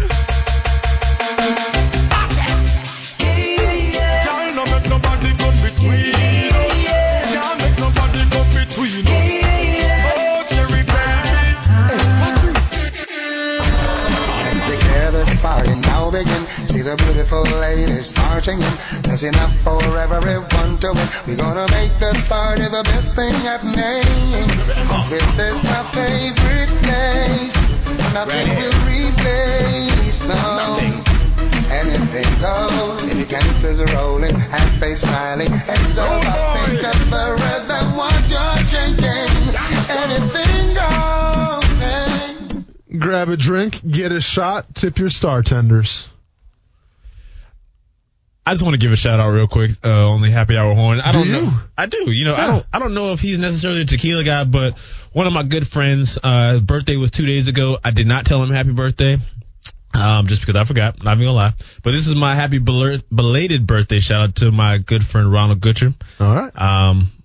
That's all I got for him because I don't really like him that much. Oh, wow. Okay. Well, that was nice that you actually thought about him a little bit, and then you kind of took that. You almost gave him like an audio card, and that's all you gave him. Like, here, have this Hallmark card. Happy birthday. I mean, I'm just kind of doing the way that he kind of treats me. Like, he's always there to build me up, but he doesn't let me get too high. Okay. He's like, yo, I see what you're doing. You're all That's good. one of the best friends, man. I have one of those myself. But I still remember you dropping that touchdown pass at your flag football game. Dude, you have to have one of those friends. I had one of those friends. I still have one of those friends growing up that always kept me humble, in the league as well. So, yeah, those friends are crucial and vital to personal growth and success. And he used to say my dog was soft, and I didn't like that. Oh, well, I don't know how I feel about that one. But to be fair, but I'll be honest with you, Marcel, people have been listening to the show, okay? Yep. There's been some murmurs afoot here the past, 10 to 15 minutes. We actually have a little bit of a breaking news segment here we should probably do regarding you, DirecTV, ATT-Uverse, and whoever else we were talking about literally a couple segments ago. Yes. Ladies and gentlemen, I would just like to say that the people at DirecTV and AT&T-Uverse have heard the public outcry. Austin Lane and I are doing God's work over here. We are. As of about 25 minutes ago, a deal was struck between Hoffman Communications and DirecTV and AT&T Universe. There will be football on CBS, folks. So everyone's getting CBS. Everybody gets CBS. I love it, man. Celebrate good times. Can you turn it up a little bit? I mean, this is just good stuff, right? This is what we do. That's what we do. I have some experience in this department. I feel like I need to bring to the table as well. Well, yeah. I'm not sure which hurricane it was. It was a little while ago. We had here. But on Twitter, I came out, and Facebook, I said, hey, look, Verizon, we had a hurricane here, man. Like, this was before unlimited data was a big deal. Sure. I was like, yo, we just had a hurricane here. We have no power. Yeah. Like, we should really get free data for, the recovery time. Absolutely, man. Yeah, stay in touch with everybody. And so then I may have tweeted out and said a couple things, and the very next day, Verizon comes out and says, hey, everyone in the, areas affected by the hurricane, free data for the next 3 or 4 days, I think it was. Wow. So there you go again. I've heard that they oftentimes do this for disaster areas, but as far as I know, I made a public outcry for myself and my community. Yeah. And I won. Well, let's be honest here. And I don't want to take full credit, and I don't want you to take full credit for what just happened, what just transpired with people being able to watch football Saturday and Sunday on CBS. But I think we had something to do with it. I don't think it's far-fetched for us to say that. Humble. I don't think it's far-fetched to say that you and I brought football back to CBS for the Jacksonville and surrounding areas. And you know what? It's hard to be humble. It really is sometimes, Marcel, but I'm going to say this. We came in here today. We talked about it. We intimidated. And then we got results. Yep. The 3 pillars to any great sports radio show. You talk about it, you intimidate, and then you get results, and that's what we did today. Kuz, if you're back there, I'd have you play some more music, but I think you're getting the water, so don't worry about it. We'll just keep on talking. But, that's good news, obviously, for football fans everywhere. And listen, we broke down the Saturday slate yesterday. We broke down the Sunday slate today of the NFL games. We were missing that one more game. We were missing one more game, though, and we're missing that Monday game. The nightcap. The nightcap. The little cherry on top. The little nightcap of the College Football National Championship. What are you thinking about this one? It's funny. I don't really know what to think. Like, I think this is, like we were talking about earlier, I think Clemson is not getting their just due. Obviously, like you talked about them being in the ACC, which, to be honest, is a fair argument. But, I mean, they did what they had to do. They beat Ohio State, did what they had to do in that game. Didn't look rattled, but I swear, man, it's so hard to pick against LSU right now. I mean, it just feels like they have it all on both sides of the ball. I mean, obviously Joe Burrow, the Heisman Trophy winner.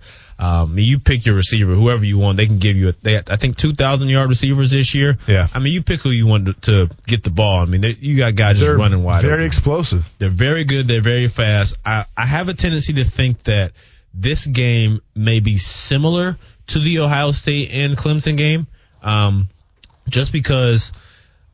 I mean, you look at Clemson, you're like, yo, they put up points. Like, they throw the ball. They're explosive offense. They're running through guys. But the Ohio State game, we didn't necessarily see that specifically. So I'm thinking that Clemson's offensive output will be similar to that of the Ohio State game in this game. Mm-hmm. As far as LSU, I just feel like they've literally played the best of the best and have come out on top. I mean, this is not me speaking as a Georgia fan, but Georgia had one of the top defenses in the nation.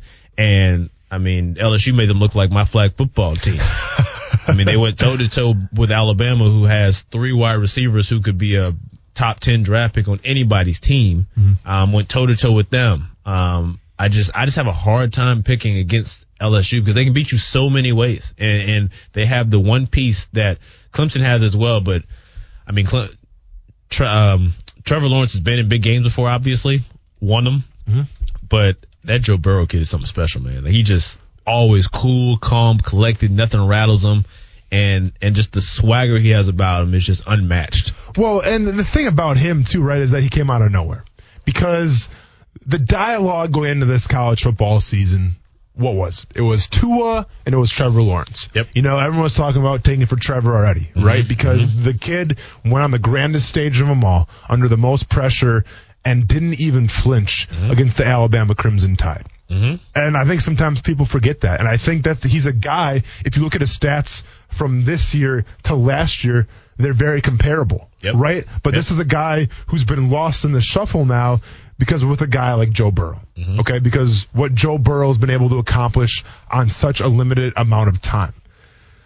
So what does it come down to? You know, because obviously LSU has the offense, and I said it. This isn't your grandpa's old school SEC football anymore. Okay, Right. This is an explosive, high-powered offense in LSU. And they played the tougher competition. Let's be honest. They've beat Alabama. They beat Florida. You know, they've really haven't really been challenged by anybody. Smashed Georgia. Oh, I'm sorry. I wasn't gonna bring that one up for you, but you brought it up yourself. Hey man, But it is what it is. famous street poet Sean Carter once said, "I call a spade, dog. It is what it is." It is what it is. So they've ran through the gambit. Okay, they've been through the gauntlet and they've passed with flying colors. On the other hand, you have Clemson, who's been kind of the undercard, the underdogs this entire season because they almost get beat by North Carolina, if not due to a pass at the very end of the game. They play in an ACC division that's just been, let's be honest here, atrocious this entire year. And you have Trevor Lawrence, who people were saying maybe has regressed a little bit, even though the numbers don't say that, but just the fact that they're not winning blowout games unless it's the end of the second half of the season. So there's a lot of things against Clemson. But here's where I stand.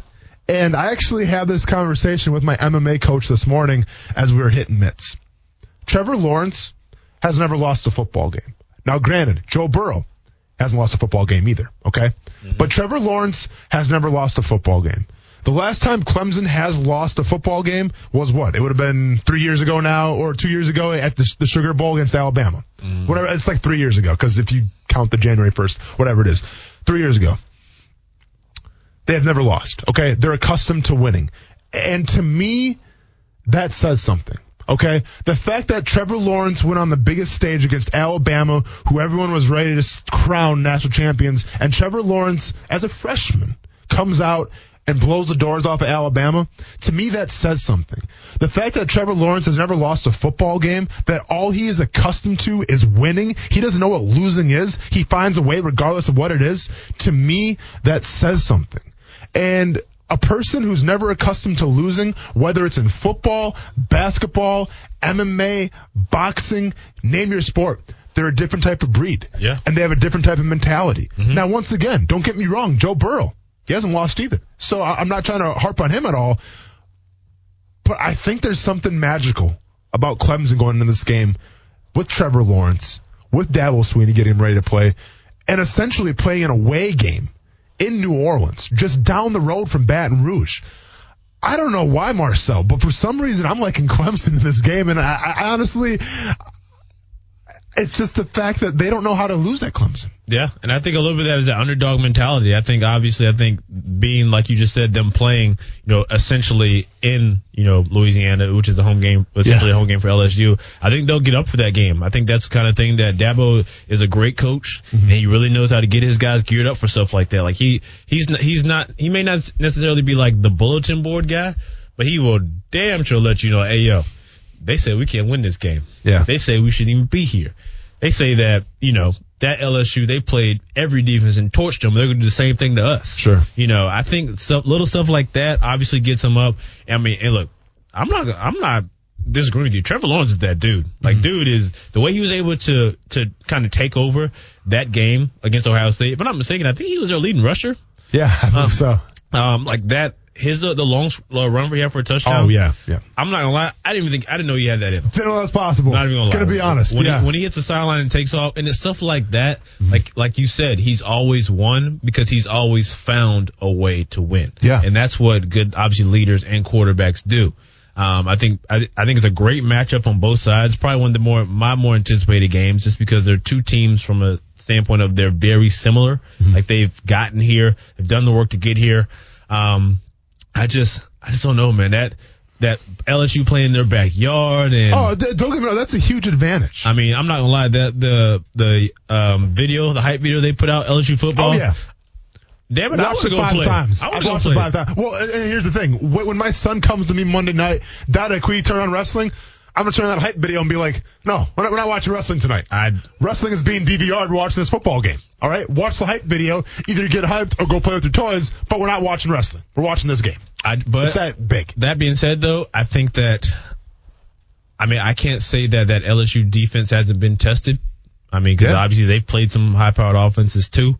And I mean, those boys are good. They're fast, physical. Yeah. Well, and they're there's the thing smart, too. well coached, and they're not afraid to press you. At the cornerback position. And right? I think they're going to make you earn it. And I think that's one of the things that a lot, like obviously Big Ten teams and ACC teams, they have a tendency of they have a not necessarily a reputation, but they say their wide receivers they don't play teams like that. They don't like to be touched. Exactly. Well, you saw in Oklahoma. Oklahoma has, one of the highest regarded quarterbacks coming out, getting ready to go to the draft. They also have one of the best wide receivers in CeeDee Lamb. And you saw the first half of that Oklahoma LSU game. LSU was pressing him the entire time, and Jalen Hurts had zero answer for him. And they'll do the exact same thing on Monday.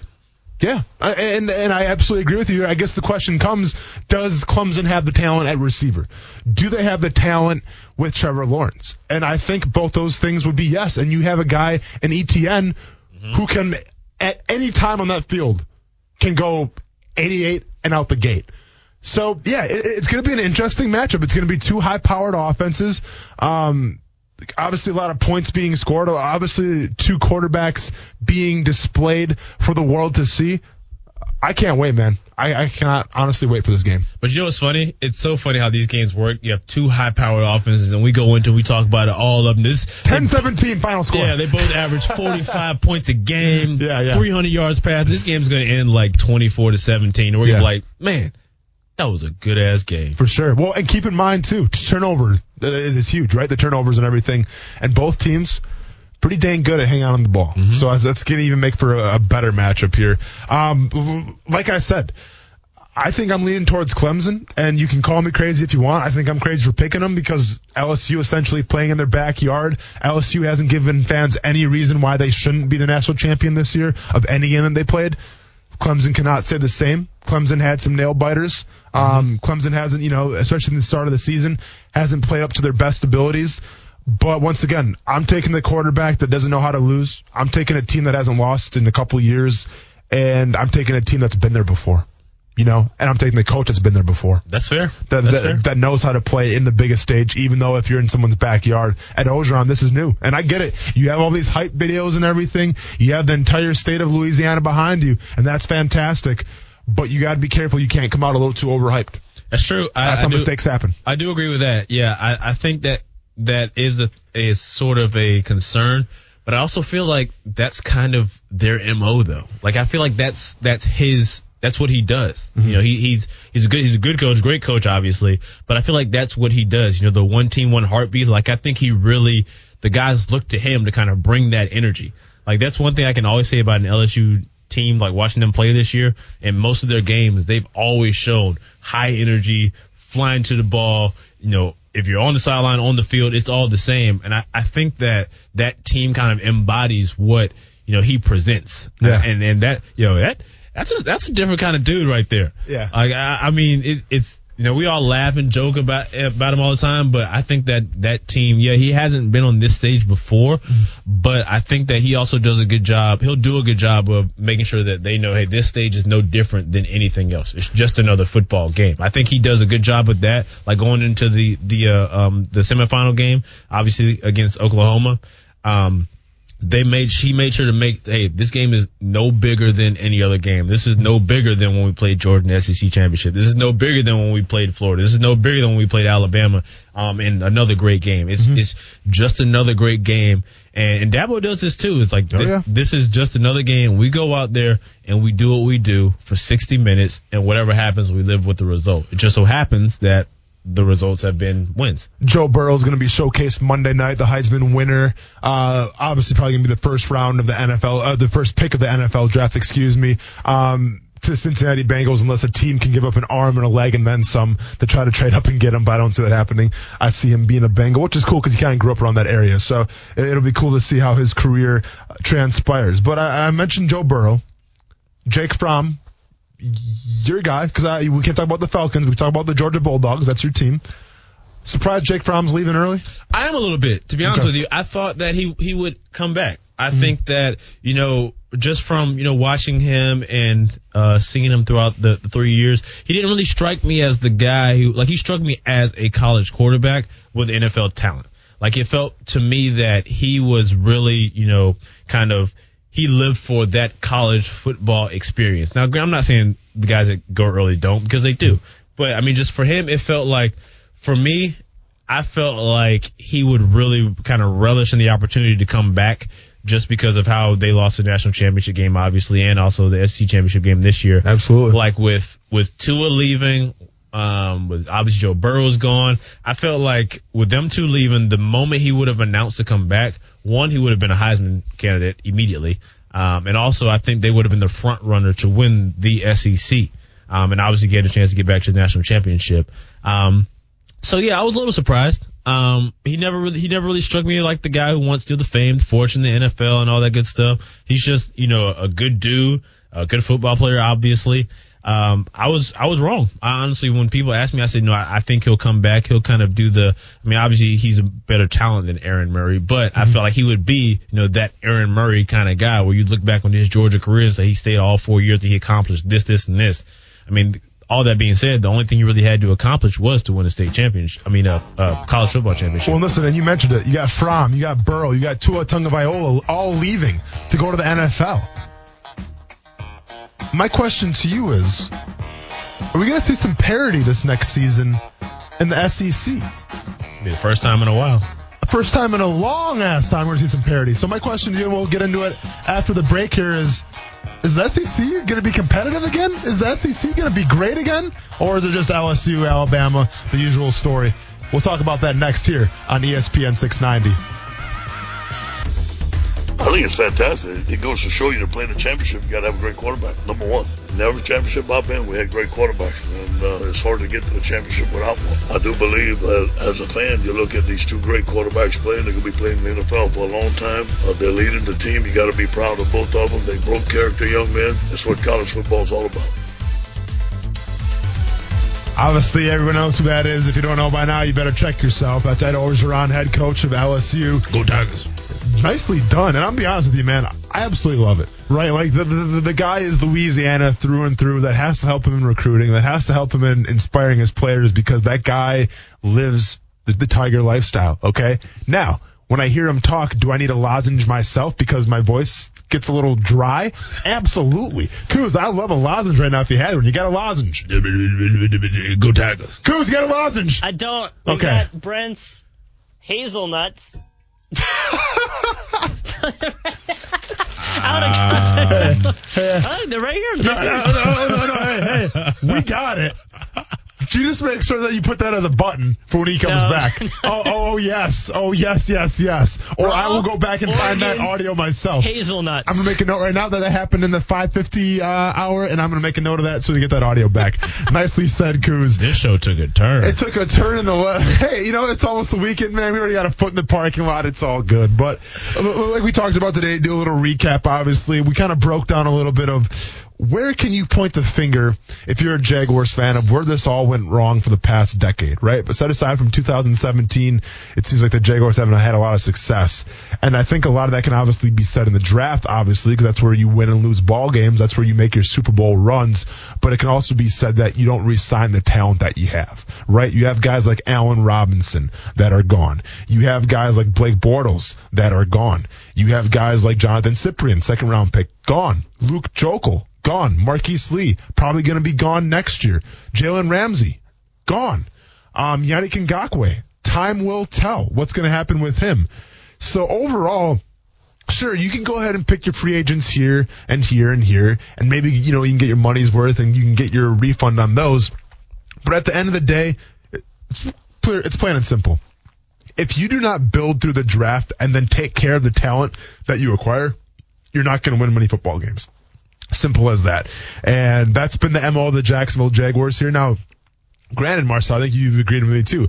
The past couple years, dating back to 2017, when you got guys like Leonard Fournette, Cam Robinson, Dwayne Smoot, all guys who are still on the team right now. One could make an argument for Cam Robinson. Who knows if he's going to be the starter going forward here. But at least the past 3 years have shown that you've got some return back in your top 3 rounds of draft picks. Now, this past season, obviously, Josh Oliver, the 3rd-round pick, and Quincy Williams, the 3rd-round pick. Oliver's been out with injuries. Quincy Williams kind of had a rough first year, but he's going to learn and hopefully get better.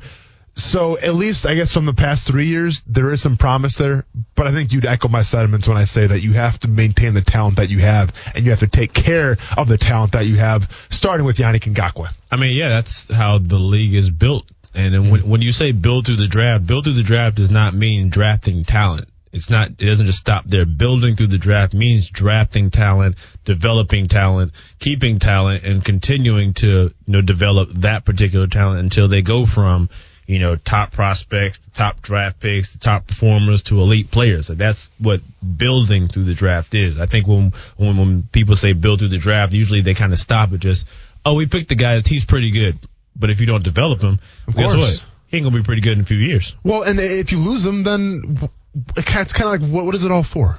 I think when you see these Super Bowl winning teams, yes, they get the free agents, whether you're the Patriots, whether you're the Eagles. But also, man, you still have those pillars. You still have those cornerstones of your offense and defense that you drafted, that you took care of, that know the way, that have seen it time and time again, and are kind of like the conditioned leaders of the locker room. Mm-hmm. And the Jacksonville Jaguars right now, they can't say that they have a lot of those guys, because when you go back for the first couple years of Dave Caldwell's draft, those first or second or third round picks, they're not here anymore. Mm-hmm. Whether they're traded away, whether they weren't good enough and they got cut, whatever the reason being, they're not here anymore. And if you have that, man, I don't care what you bring in for the free agency, you're not going to win a lot of ball games. Yeah, no, 100%. I mean, free agency is meant as a tool of kind of like a complement.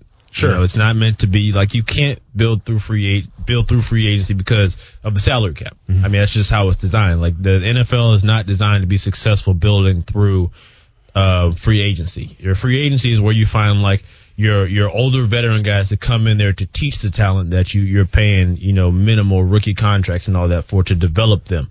And then if you decide that if you want to move on to them at the end of their career or whatever, because obviously, look, you can't keep everybody. It would be naive to think that, you can pay big money to every single person you draft, but it is your responsibility to find the best players that you draft and say, hey, this guy is a key component in the way in which we want to go. So we have to make sure we keep him, because if we're trying to build around this guy and we're drafting and picking up guys to build around this guy, well, now this guy is gone. So we have a hole that we bought a whole bunch of guys in to build around. So now they are trying to pick up, the slack of him not being there when they were brought in to be complements to make that particular spot better. And in doing so, then you do that. You try to make up for the things that you lack. What happens then? You change your identity, and you don't stay true to who you are, and you don't have a lot of success from that. There's a reason Band-Aids aren't permanent.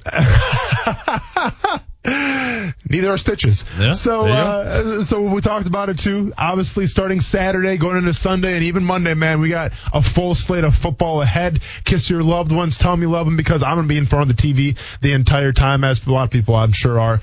Let's quick just go down the games. Let's hear what you think about them. The Vikings, 49ers, what do you got? I got Niners winning by 7. Titans, Ravens. I got Baltimore by 21. Ooh, Texans, Chiefs. Kansas City by 14.